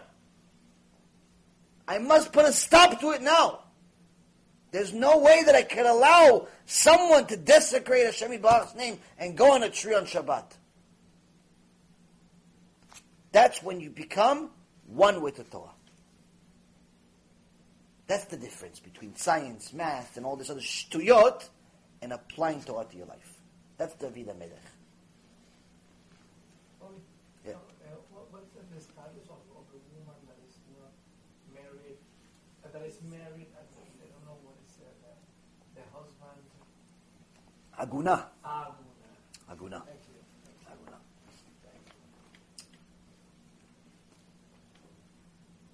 So now,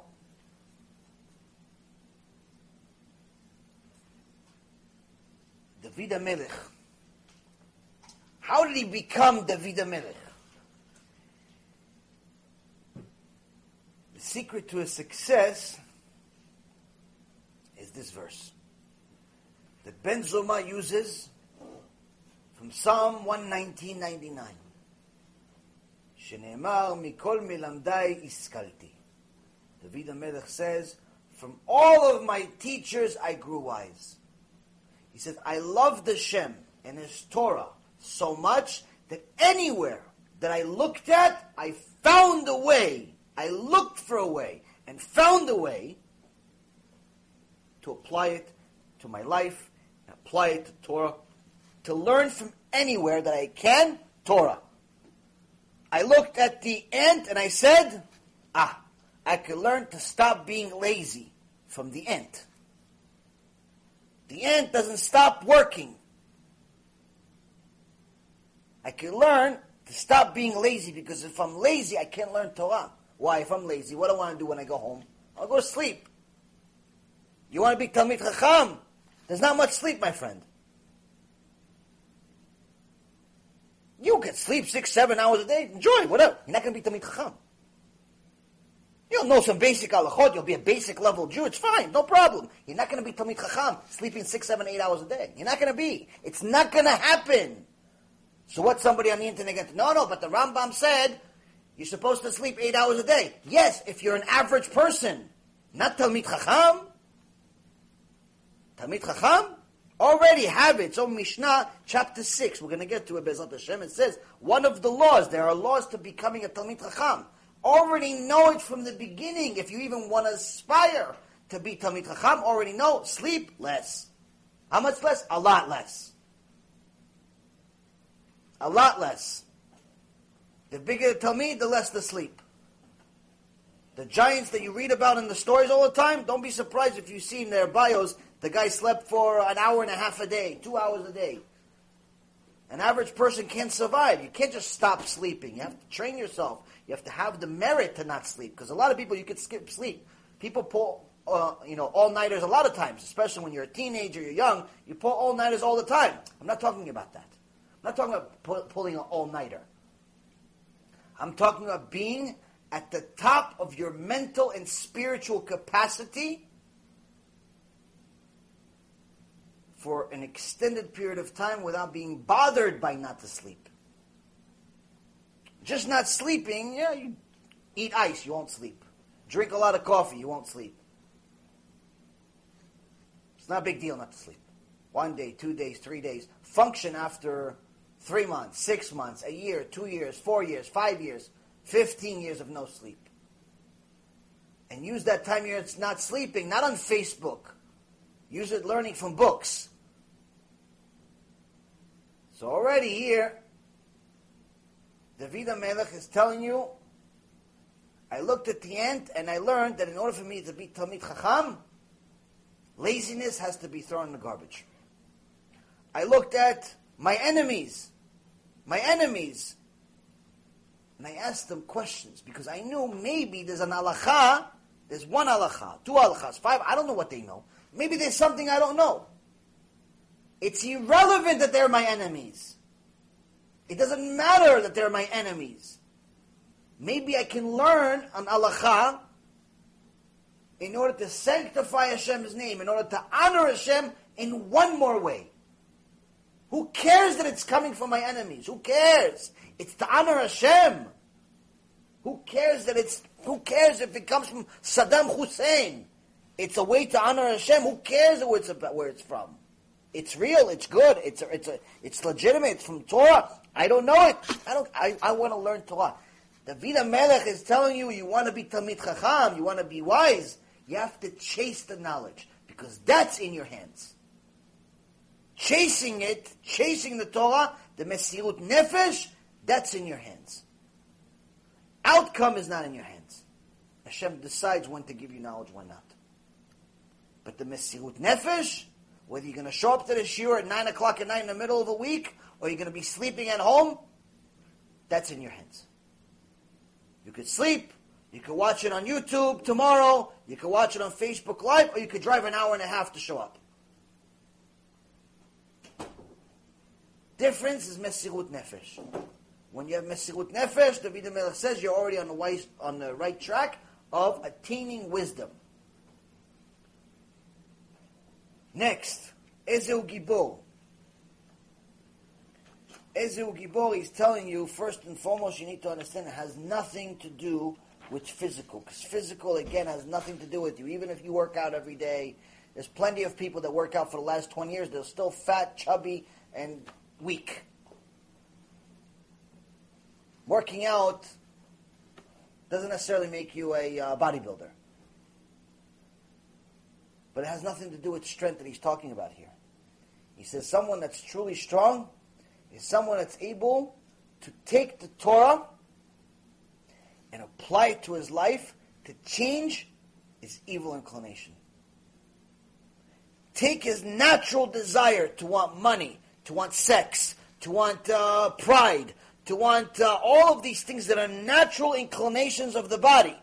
The Rambam says, in Ilchot De'ah, he says, the only reason Hashem Yitbarach gave you a body, only reason, is for you to generate seed, as a man.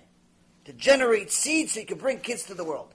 If there was no purpose for procreation to bring children to the world, Hashem would not give you a body. Simply put, there is no other useful use for your body. Which means that the natural inclination of a male body is to generate seed.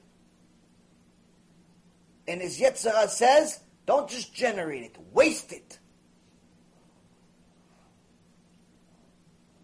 You don't need a woman. You need a woman. It doesn't make a difference. You don't want the kid, you just want the woman. Waste it, do what you... That's your only... He's convincing you that it's good for you. You have even people with PhDs after their names telling you it's healthy. So the Satan keeps convincing you of all the things that are against what's really your best interest. So Ben Zoma is telling you, if you're able to take the Torah, apply Yirat Shamayim, apply the MUSSAR that helps you get this Yirat Shamayim to your life, and get yourself to stop. Not because you don't want to, because you're still going to have the physical desire, but because you're scared to. There is honor in being scared. So much honor that the wisest man of all time, Shlomo HaMelech, says, Reshit Chochmah Yirat Hashem. The first sign that you have any sign of wisdom, to even say that you could possibly have wisdom, first you have to have fear of Hashem. If you're not afraid of God, you cannot even consider yourself in the same sentence, paragraph, or even book as someone that's wise. You can know anything you want to know. It doesn't make a difference. You have no wisdom whatsoever. Why? You're not afraid of the only thing you should be afraid of.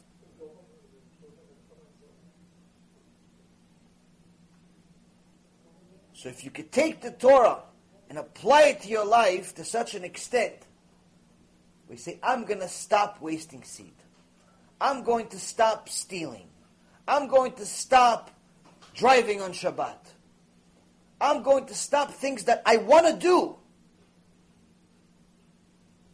Your natural inclination wants to do it. And the Rambam even signs off, he says, some of these things you want to do, that's what you were made for. So it's going against your animalistic nature. Why? I'm scared. Purely, simple, bottom line, beginning, middle, end. I am scared. That's the first reason. Anyone that says did any of these things for a different reason is a liar. You don't do any of those things on an extended period of time for a different reason. You could potentially get to a point of not wasting seed and keeping Shabbat and doing all the mitzvot because you love Hashem. You can get there. Starting there is impossible. Why? Because in order to love Hashem, first you have to fear Him. And you can't love something if you don't know what it is. And if you know even a small inclination of what God is, of course you're going to fear Him.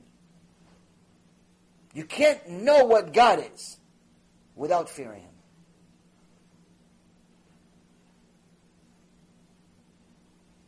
So Ben Zomai is telling you, first and foremost, understand the depthness of what wisdom is. Understand the depthness of what real strength is. Overcoming your physical desires, your natural desires, the things that made sense to you your whole life, all of a sudden you realize they're wrong. It's wrong to be married into marriage. It's wrong to do things on Shabbat you're not allowed to do on Shabbat. It's wrong to steal. It's wrong to whatever. You know what? Every thief doesn't view himself as a thief that's a bad guy. Every criminal doesn't wake up in the morning and says, I can't wait to be a bad person. Everyone views themselves as good. Even Hitler, Ymach Shemo v'Zichro, viewed himself as good. He thought he was doing Hashem a favor. He thought he was doing mankind a favor by destroying this insect called Jews. That's what he thought he was doing. He thought he was doing everyone a favor. The thief thinks that he's doing the store a favor because he's going to take money from them. They're going to be able to claim money from the insurance. That's probably more money than he stole, so they're going to be profitable at the end. He's rationalizing in his head of how he's doing them a favor. The car that he stole, now the insurance company will give this guy a new car. So look, I did him a favor. I took his old car. Now he has a new car. He should thank me. And if anything, he should pay me for it. The Yetzer Hara will always convince you that your evil is good. Ben Zoma says, you take the Yetzer Hara and you punch him in the face. And you tell him, whatever you're telling me, I know it's a lie. Person wakes up in the morning, needs to go to Beit Knesset, go to Filat Minyan. Yetzer Hara says, no, go to sleep. What are you doing? 6 o'clock in the morning. Go to sleep. Wake up. Go to Minyan at 8.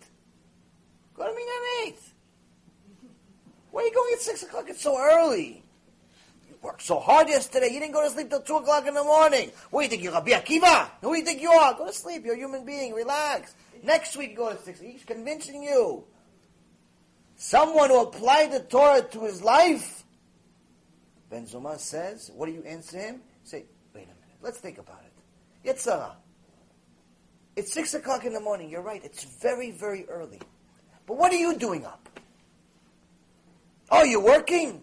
What do you work? Who do you work for? You work for God. What's your job? Your job is to weaken me, to distance me. Why? Because that's the test. So if you're already working, leave me alone. Let me work too. I go work at the Knesset. You take the Torah and you use it as a tool and apply it to your life. You're never going to want to wake up at 6 o'clock in the morning. You're never going to not want to go to the beach where everyone's naked. Never. You're always going to want to go. As far as physically. You're never going to not want to have intimate relations with somebody you're not allowed to do. Your body will want it, always. The Torah will purify it over time to the point where you're not even looking in that direction. People ask me all the time, again, this is only for the purpose of education, don't think I'm anything. I just know my Yetzirah, so I try to protect myself. You want to learn Torah, you have to protect your eyes. Unfortunately, we've gotten to a point where today it's virtually impossible. It's virtually impossible to walk around the street without seeing people naked. It's impossible. Now, naked doesn't necessarily always mean always naked. Naked means that pretty much they're wearing underwear. That's naked. So you have two choices. One choice. Look on the floor all the time. This is difficult, takes a little training, but it's not impossible. When I go to Israel, for the most part, that's what I do. In America, same thing. But it's tough to do it over an extended period of time, simply because you don't know where you're going, how you're doing. It makes the whole trip miserable. So there's a second solution. Don't leave the house. That's the solution. That's it. Don't leave the house. So people ask me all the time, oh, how's Boca? How's Boca? You like, anytime I go to New Shiur, oh yeah, you live in Boca Raton. I'm like, yeah. Like, how is it? I don't know. What do you mean you don't know? How long you live there? 3 years. So how is it? I don't know. What do you mean you don't know? I don't go anywhere.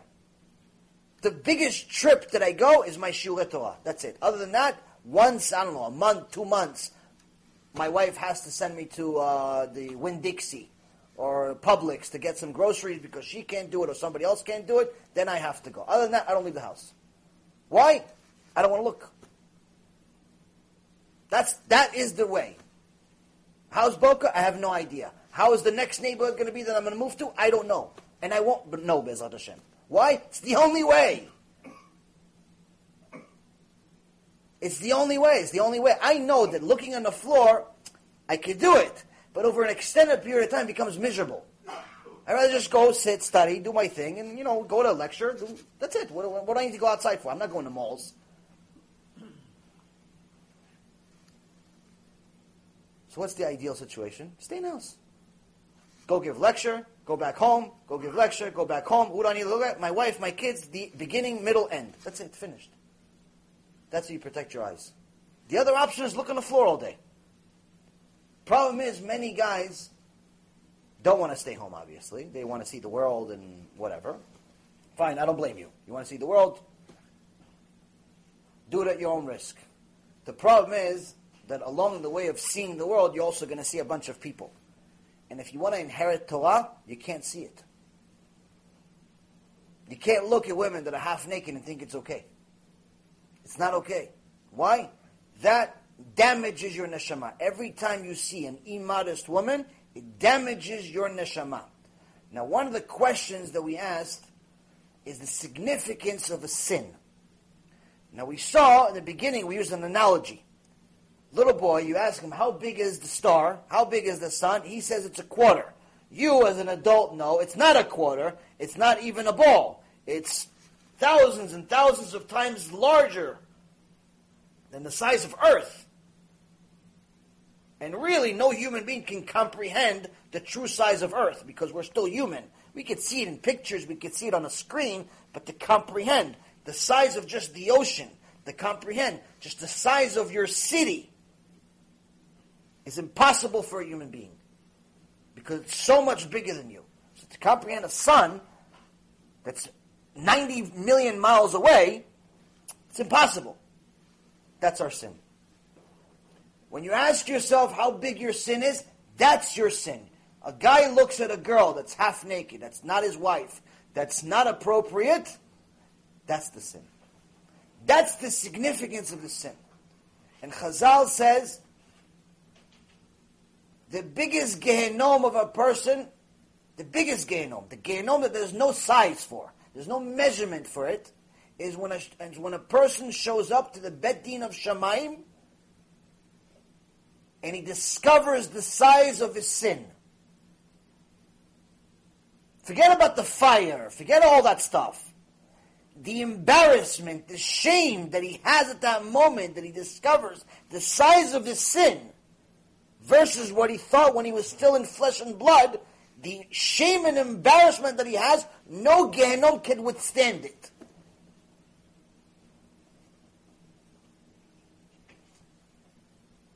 because his whole life he thought it was a quarter. Maybe a ball. It was beyond his comprehension to think it's a sun. Without Torah, you can never arrive at that. With Torah, you have a chance. So when you're talking about significance of sin, only Torah is going to give you that.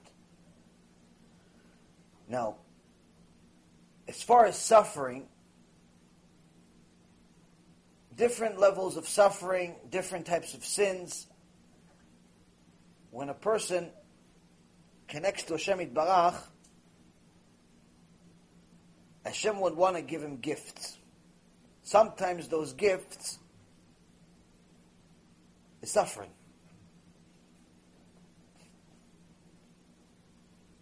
How do you know whether you're close to Hashem in the truth or not? When you eventually arrive at a point where you start seeing that even your suffering is good for you. Now Ben Zoma says, Ezehu ashir hasameach bechilko. Who's rich? Someone that is happy with his share.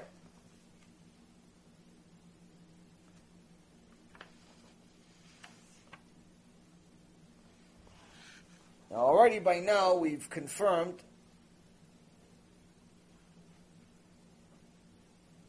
that none of this stuff is what we naturally think it is. So if strength and wisdom are not what we thought they are, then obviously the wealth isn't either. So Ben Zoma says this one's an easy one. All you have to do in order to be considered rich is be happy with your share. And fulfill the mitzvah in the Shulchan Aruch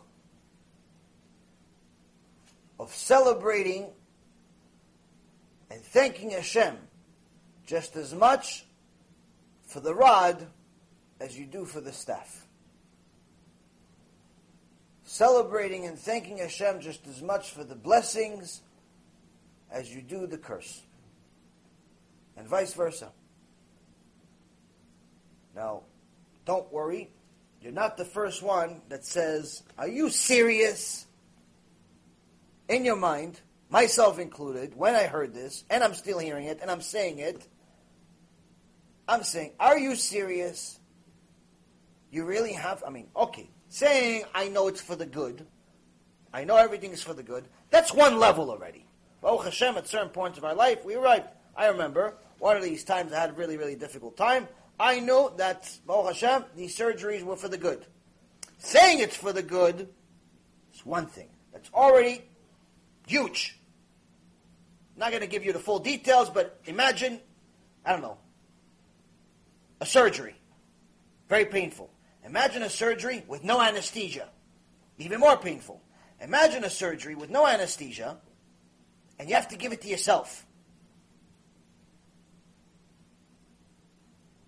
So, at some point, we can get to a point of saying, you know what, even this horrible, horrific pain is for the good. That's a level. That's amazing. That's wow. Right? On the other hand, to say, forget this is for the good. Forget about it being the good. Thank God it happened. Baruch Hashem, it happened like you just won the lotto. That's a different, that's beyond comprehension. That's like the sun. Thank God it happened. Thank God this craziness happened. This pain happened. That pain happened. This loss. Thank God it happened.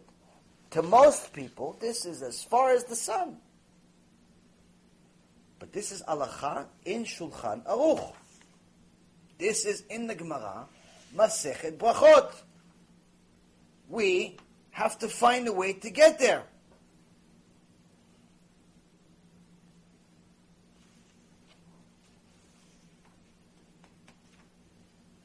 Several students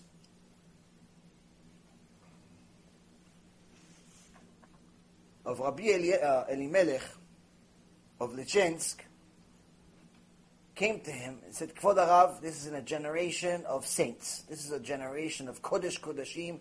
This is a generation of people that you would be certain one of them is Mashiach, if not all of them. The students of Rabbi Elimelech come to him and they say, Kvod Rav, this halacha you have here in the Shulchan Aruch, being happy for the curse, thanking Hashem for the curse, how do we do it? How do we do it? Kvod Rav, teach us, how do you do it? He says, I can't really teach you this mitzvah. My brother can teach you. Go to my brother, Rabbi Zusha.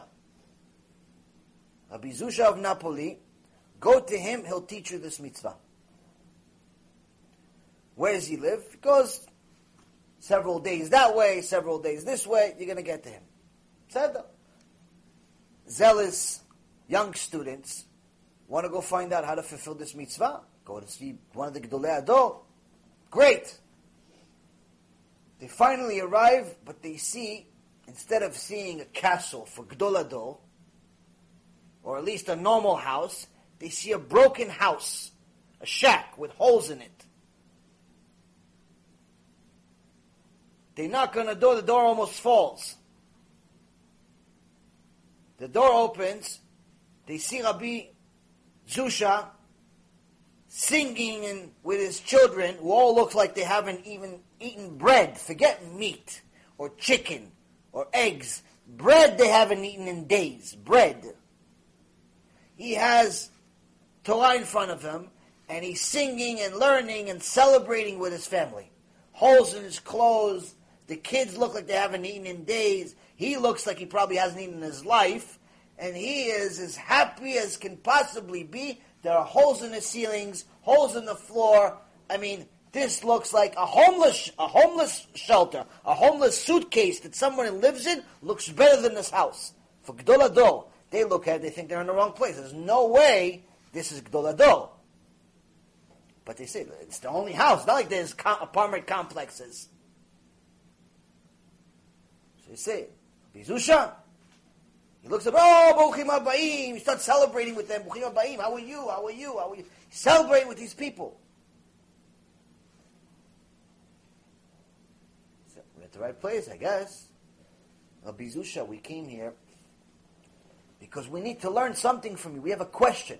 Oh, sure, Baruch Hashem, Torah, Baruch Hashem, yes. What question do you have for my son? What question do you have? Rabbi Zusha, we want to know, how do we fulfill the halacha, the mitzvah, the commandment of thanking, celebrating Hashem's name for the suffering, for the hardship, as much as we do for the blessing. At this moment, the students see Rabbi Zusha's face stand still and become very serious. And he looks at them. And he says, who sent you here to ask me such a question? And they say, well, your brother, Rabbi Elimelech. Rabbi Zusha says, I'm surprised. I'm very surprised that my brother made such a mistake and sent you here to ask me such a question. I wouldn't know an answer. I've never had any suffering. I've never had any pain.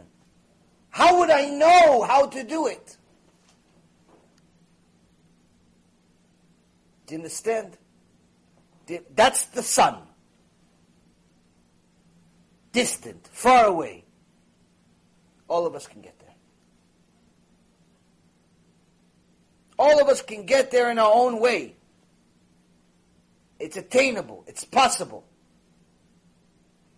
Rabbi Zusha, with the holes in the ceilings and the holes in the floor and the kids that don't have food and the suffering, he went to the exile.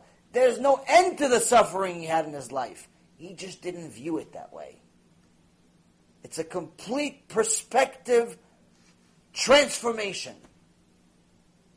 When you're glued to HaKadosh Baruch Hu, there is no such thing as being unglued. The Gemara says it's virtually impossible for someone that's glued to Hashem Yitbarach to ever leave him. So they ask, so how is it possible that Elisha ben Avuya or some of the other people that became Kofrim, how they leave? They knew Torah. Chazal says they were never connected to Hashem. Intellectual purposes, some of them were giants in Torah. But as far as true, pure connection, impossible. Why? Once you have it, you can't let go, even if you want it.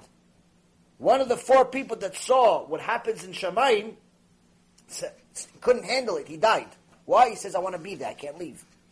Once he saw what happens in Shamayim, he said, I can't leave. He couldn't leave. He allowed himself to die. He could not leave. When Rabbi Zusha connected himself to Hashem Yitbarach, suffering was no longer part of his life. He removed that word from a dictionary. And here Ben Zomai is telling us, do you know how you can be eventually Rabbi Zusha? Start with this. Whatever Hashem gives you, be happy with it. I'm not even just talking about saying thank you and sanctifying His name and celebrate. Just be happy with whatever you have. You have $100, be happy with $100. You made 50,000, be happy with 50,000. You made 100, be happy with 100. Because your natural inclination is always going to want double what you have. Gemara says you give him 100, he wants 200. You give him 400, he wants 800. And no one, in Gemara Masechet Sukkah says, no one ever dies with even half of what their desires are. You've always want double what you have, and you're not even going to die with half of what you want. Why? Because the Yetzer Hara is in the driver's seat, controlling everything. So unless you start beating him up with an immense amount of Torah, it's not going to change. Nothing's going to change. You'll suffer forever. So he says if you actually start with just being happy with what you have, Ashrecha v'tov lach, Ashrecha ba'olam hazeh, v'tov lach la'olam haba. Just the fact of you being happy is not only going to give you a happy life here. He says that happiness with whatever Hashem gave you will give you merit to reach Olam Haba. Imagine, it seems so simple. Hashem gave you something, say thank you. That's it. We're not saying, be Rabbi Zusha. Whatever He gave you, say thank you. He gave you 20,000, say thank you. He gave you 50, say thank you. Say thank you. It's just common etiquette. Somebody opens the door for you, you thank them like they're Mashiach. Say thank you to Hashem that gave you everything you have. Even if it's a problem. Even if it doesn't make sense. Just say thank you. Says that alone, Olam Haba. In the Gemara, Masechet Kiddushin, page 29a, it says that a father has numerous obligations to teach his son. One thing he has to teach his son is an obligation. We see in Kriyat Shema, Shema Yisrael, is to teach his son Torah. A father's obligation is to teach his son Torah. What happens if the father doesn't know Torah? He has to hire somebody that knows Torah. But in reality, it should be from the father. But if the father is not able, he has to pay for somebody to teach him Torah. It's one obligation that the law says father has to his son.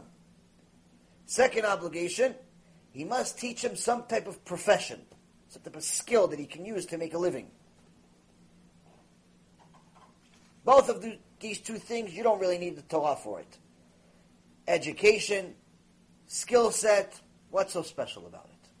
The third one is the tricky one. The third one, the Gemara says, is the father is obligated to teach his son swimming. Swimming. And a chidush, Baruch Hashem, with your merit, about this swimming part. Now, most people look at it literally. It's good to know how to swim. Especially in those times. They didn't exactly have life jackets. And if you wanted to travel from city to city, there's only one way. There's no planes, no trains, boats. And the boats weren't exactly the greatest boats in the world all the time. You're lucky if you survived. So it's good to know how to swim. But we know there's no way they meant this. Why do we know? Because Torah is eternal. The teachings of the sages are eternal. There's no way they told you learn swimming when you know today it's not even relevant. Why is it not even relevant to today? Because if you're righteous today, you're not even allowed to go swimming anymore. In 99% of the places. Why? Because there's naked people there. It's one of the mitzvot of die and not sin. Areg ve'al ya'avor. It's better you die than go to the beach with the naked people there. It's better you die than go and hang out by the pool with a bunch of immodest women. Die. I'm not talking about don't go, it's not good, boob, you get slapped on your head. It's the same level. There's 3 sins where it's better you die and not sin. One of them is idol worship. Somebody says, here's J.C. Penney. Go worship him. Says, die and don't worship him. Die and don't bow to him. Die. They say, we're going to shoot you. No problem. Take the gun, shoot yourself. Marriage, it's Kiddush Hashem. Second, murder. Not allowed to murder anyone for you to survive. They tell you, look, either you die or your friend dies. Die. Don't kill your friend. Not allowed to kill anybody. Third, sex crimes. To go to a place full of immodesty, like the beach, the pools, the water parks, those places, it's areg ve'al ya'avor. Now I know this is shocking to some people, but this is a reality. This is reality. So for all of those people that are like halfway religious with the small little kippah, but they go to the beach the whole summer, you are violating one of the worst possible sins in the Torah. So obviously, this commandment, this law, this teachings from the sages of teaching the children to swim, it's not possible that it just means that. It could mean that, but something else also. What's the chidush? The chidush is that it has to do with this entire Mishnah. The chidush is that the swimming does not actually mean swimming. The chidush is that yes, you need to teach your son Torah. Yes, you need to teach your son some type of skill set. You need to teach your son Torah and a skill set so he can get to a point of having this wisdom we talked about. You need to teach your son Torah so he can actually develop his midot, develop his character traits, so he can actually be a gibor that overcomes his yetzara. You can teach your son Torah and skill set so he can be somebody. But without teaching him Emunah, he's not going to survive. Without teaching him about a Kadosh Baruch Hu and what he is when it's dark, he's not going to survive life. That's swimming, my friend. That's swimming. Swimming is not to swim when it's coast clear and everything is fine. Swimming is when you're drowning and you're swallowing water because the debt doesn't stop coming, the bills don't stop coming, the lawsuits don't stop coming, everyone hates you, it all looks like it's terrible, and you feel like you're drowning, and you don't know where God is. God's where the darkness is.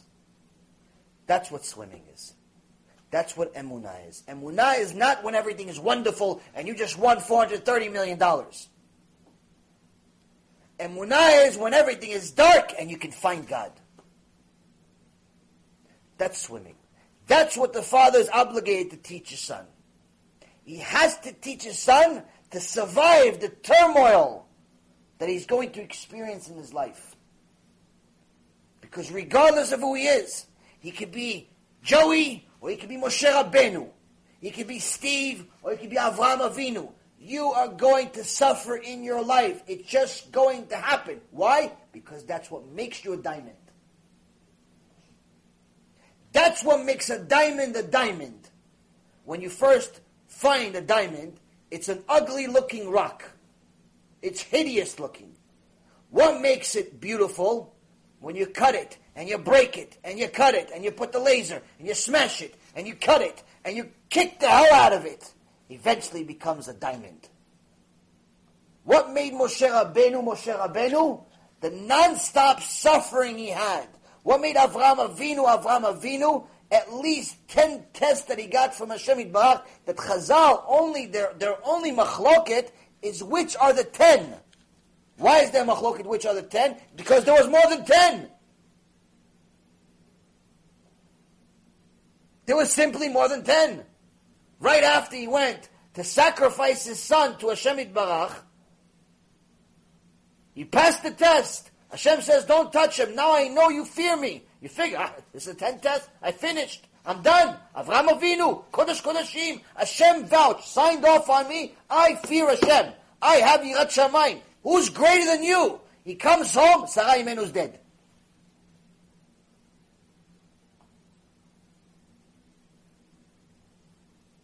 Did you ever see a pasuk in the Torah of Avraham Avinu complaining to God, why'd you kill my wife?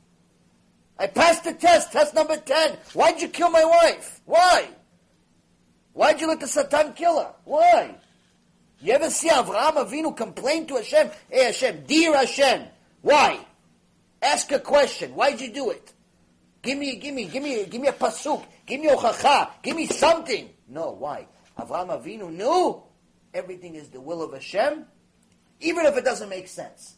Because Avraham Avinu knew how to swim.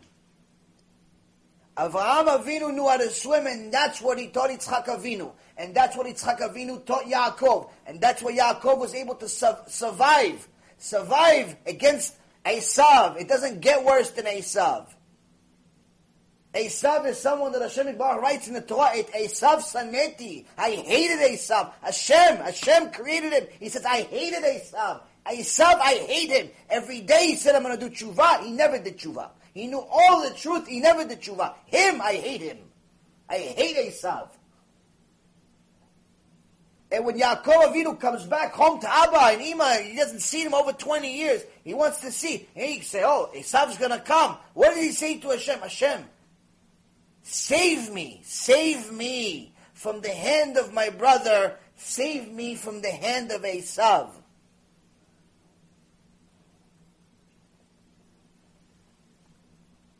Despite knowing the Torah, the Kedusha, all the amazing things, Yaakov knew that even to swim, even to have siyata d'ishmaya, to survive, you need Hashem's help.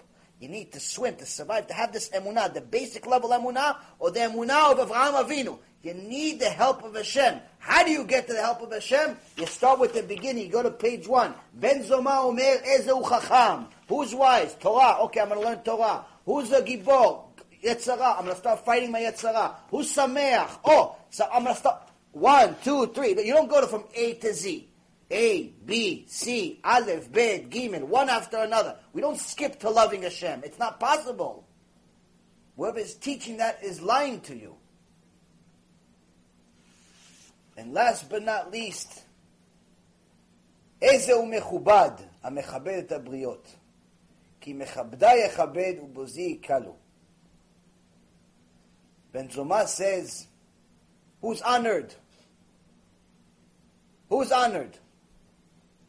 Hashem says, someone who honors me. Someone who honors my children.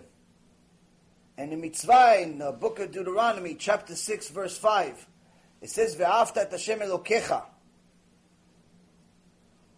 When you love God, you love Hashem your God. In the book of Leviticus, chapter 19, verse 18, it says, Ve'afta l'reacha kamocha ani Hashem. And you loved your brother as you love yourself, I am God. The gematria value, the numerical value, which we learned a little bit about it yesterday, of both of those sentences is 493. Loving God and loving your brother, your fellow Jew, has the same exact numerical value, giving us the hint that to Hashem Yitbarach, if you love one, you must love the other. If you hate Am Yisrael, you hate God. If you hate God, you hate Am Yisrael. If you're anti-Semitic, you hate God too. You can't hate Am Yisrael and love God. You can't love God if you hate Am Yisrael. One goes with the other. But how do we know we love God? How do we know we have a chance of loving God? Rabbi Simcha Mikelem said, what's the purpose of life? What's the purpose of everything? We said in the beginning of the shiur. Purpose of life is to sanctify Hashem Yitbarach's name. Live your life with a constant strategy of how I'm going to sanctify Hashem Yitbarach's name. What am I going to do today to honor His name, to make Him my King? Every day we say, Baruch Atah Hashem, Elokeinu Melech HaOlam. Every day we say, bless you Hashem, King of the world. King of the world, but not me. King of the world, but everybody else. He says it, Rabbi Simcha Mikelem says, it starts with you. Make Him the king of you. He's watching you. He's looking at you. You, not Him. Forget about Him. You. Starts with you. Who you see in the mirror, that's who it starts with. Make Him king of you. Because if everybody said He's the king of everybody else except me, He's the king of no one. He says, first starts with you. The tshuva starts at home. It starts inside. Sanctify Hashem's name on a daily basis. The silliest thing we can do is sanctify Hashem's name everywhere else except at home. Everyone else has to do tshuva, but I'm still working on Shabbat. Everyone else has to do taharat mishpacha, but I still like to look at girls. Everyone else has to eat kosher, but I still like to eat salad at Subway. You're a cheat. You're a liar.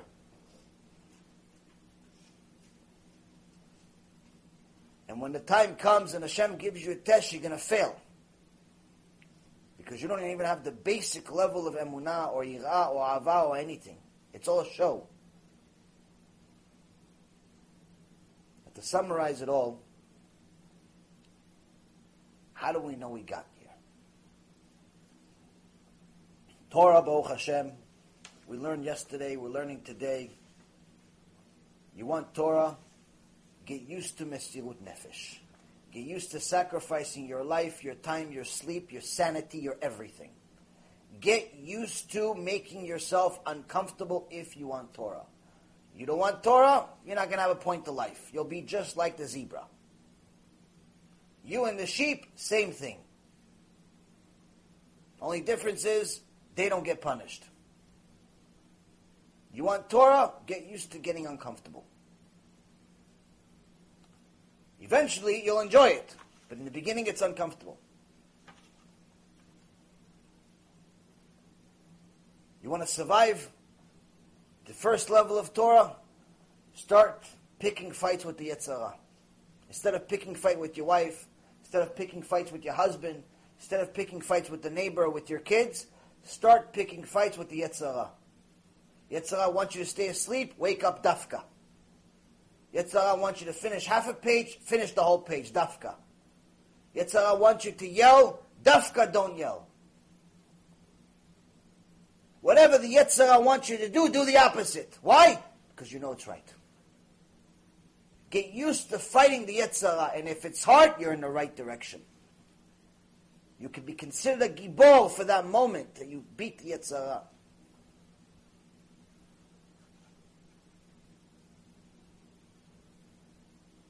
After you start beating the Yetzer Hara, you're going to get some bigger test. Your test will be upgraded. You're going to see your friend get a raise, but you didn't. You're going to see the financials go down, and you're still supposed to keep a smile because an upside-down smile doesn't look so good.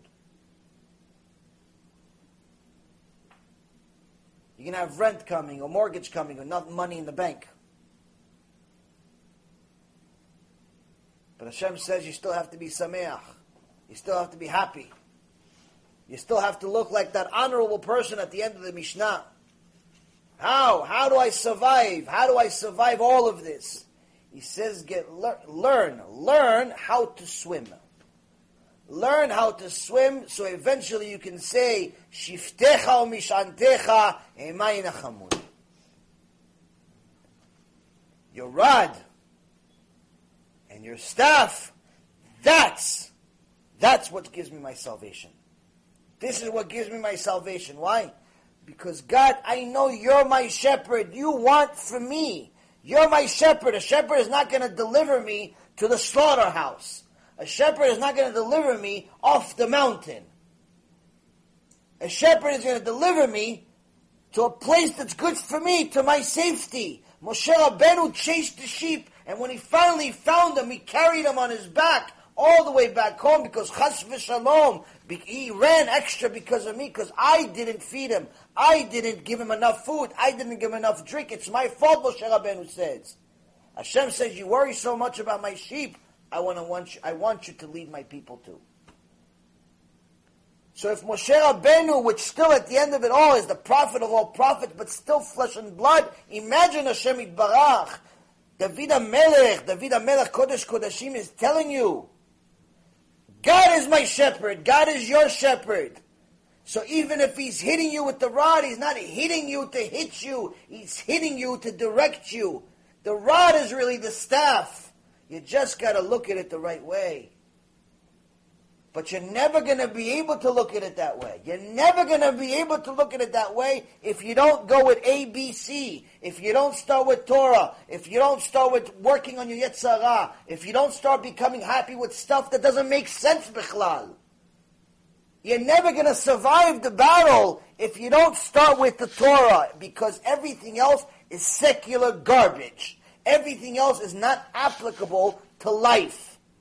It may be applicable to your career. You may be an architect. You may be a lawyer. You may be a mathematician. But when life punches you in the face, you're not going to survive. You're not going to survive without Hashem Yitbarach. David HaMelech is telling you, the tough, the difficulty, the hardship, that's God. That's God. If you identified it, that means you follow the steps. You follow the steps. If you celebrated it, that means you've made those steps part of you. You made them, you don't just know them theoretically. You don't just know them theoretically like, maybe this sounds good, this may be. No. This became part of you. When you take the needle, you start stabbing yourself, you rip your skin apart, there's enough blood like you just butchered somebody, and you're saying, Baruch Hashem, this is good for me. You got somewhere. Maybe you got started. Maybe you have 1% Emunah B'ezrat Hashem. Yes, it hurts, but maybe you got somewhere. That's an achievement in life. Without it, with all the architecture and all the law and all the real estate and all the stock market and all the books you could write that all these different people with self-help books give you, it's worth nothing. Nothing, because when push comes to shove, you can't become one with secular knowledge. You can't become one. So anyone that teaches you otherwise is either lying to you or just doesn't know what suffering is yet. Any questions?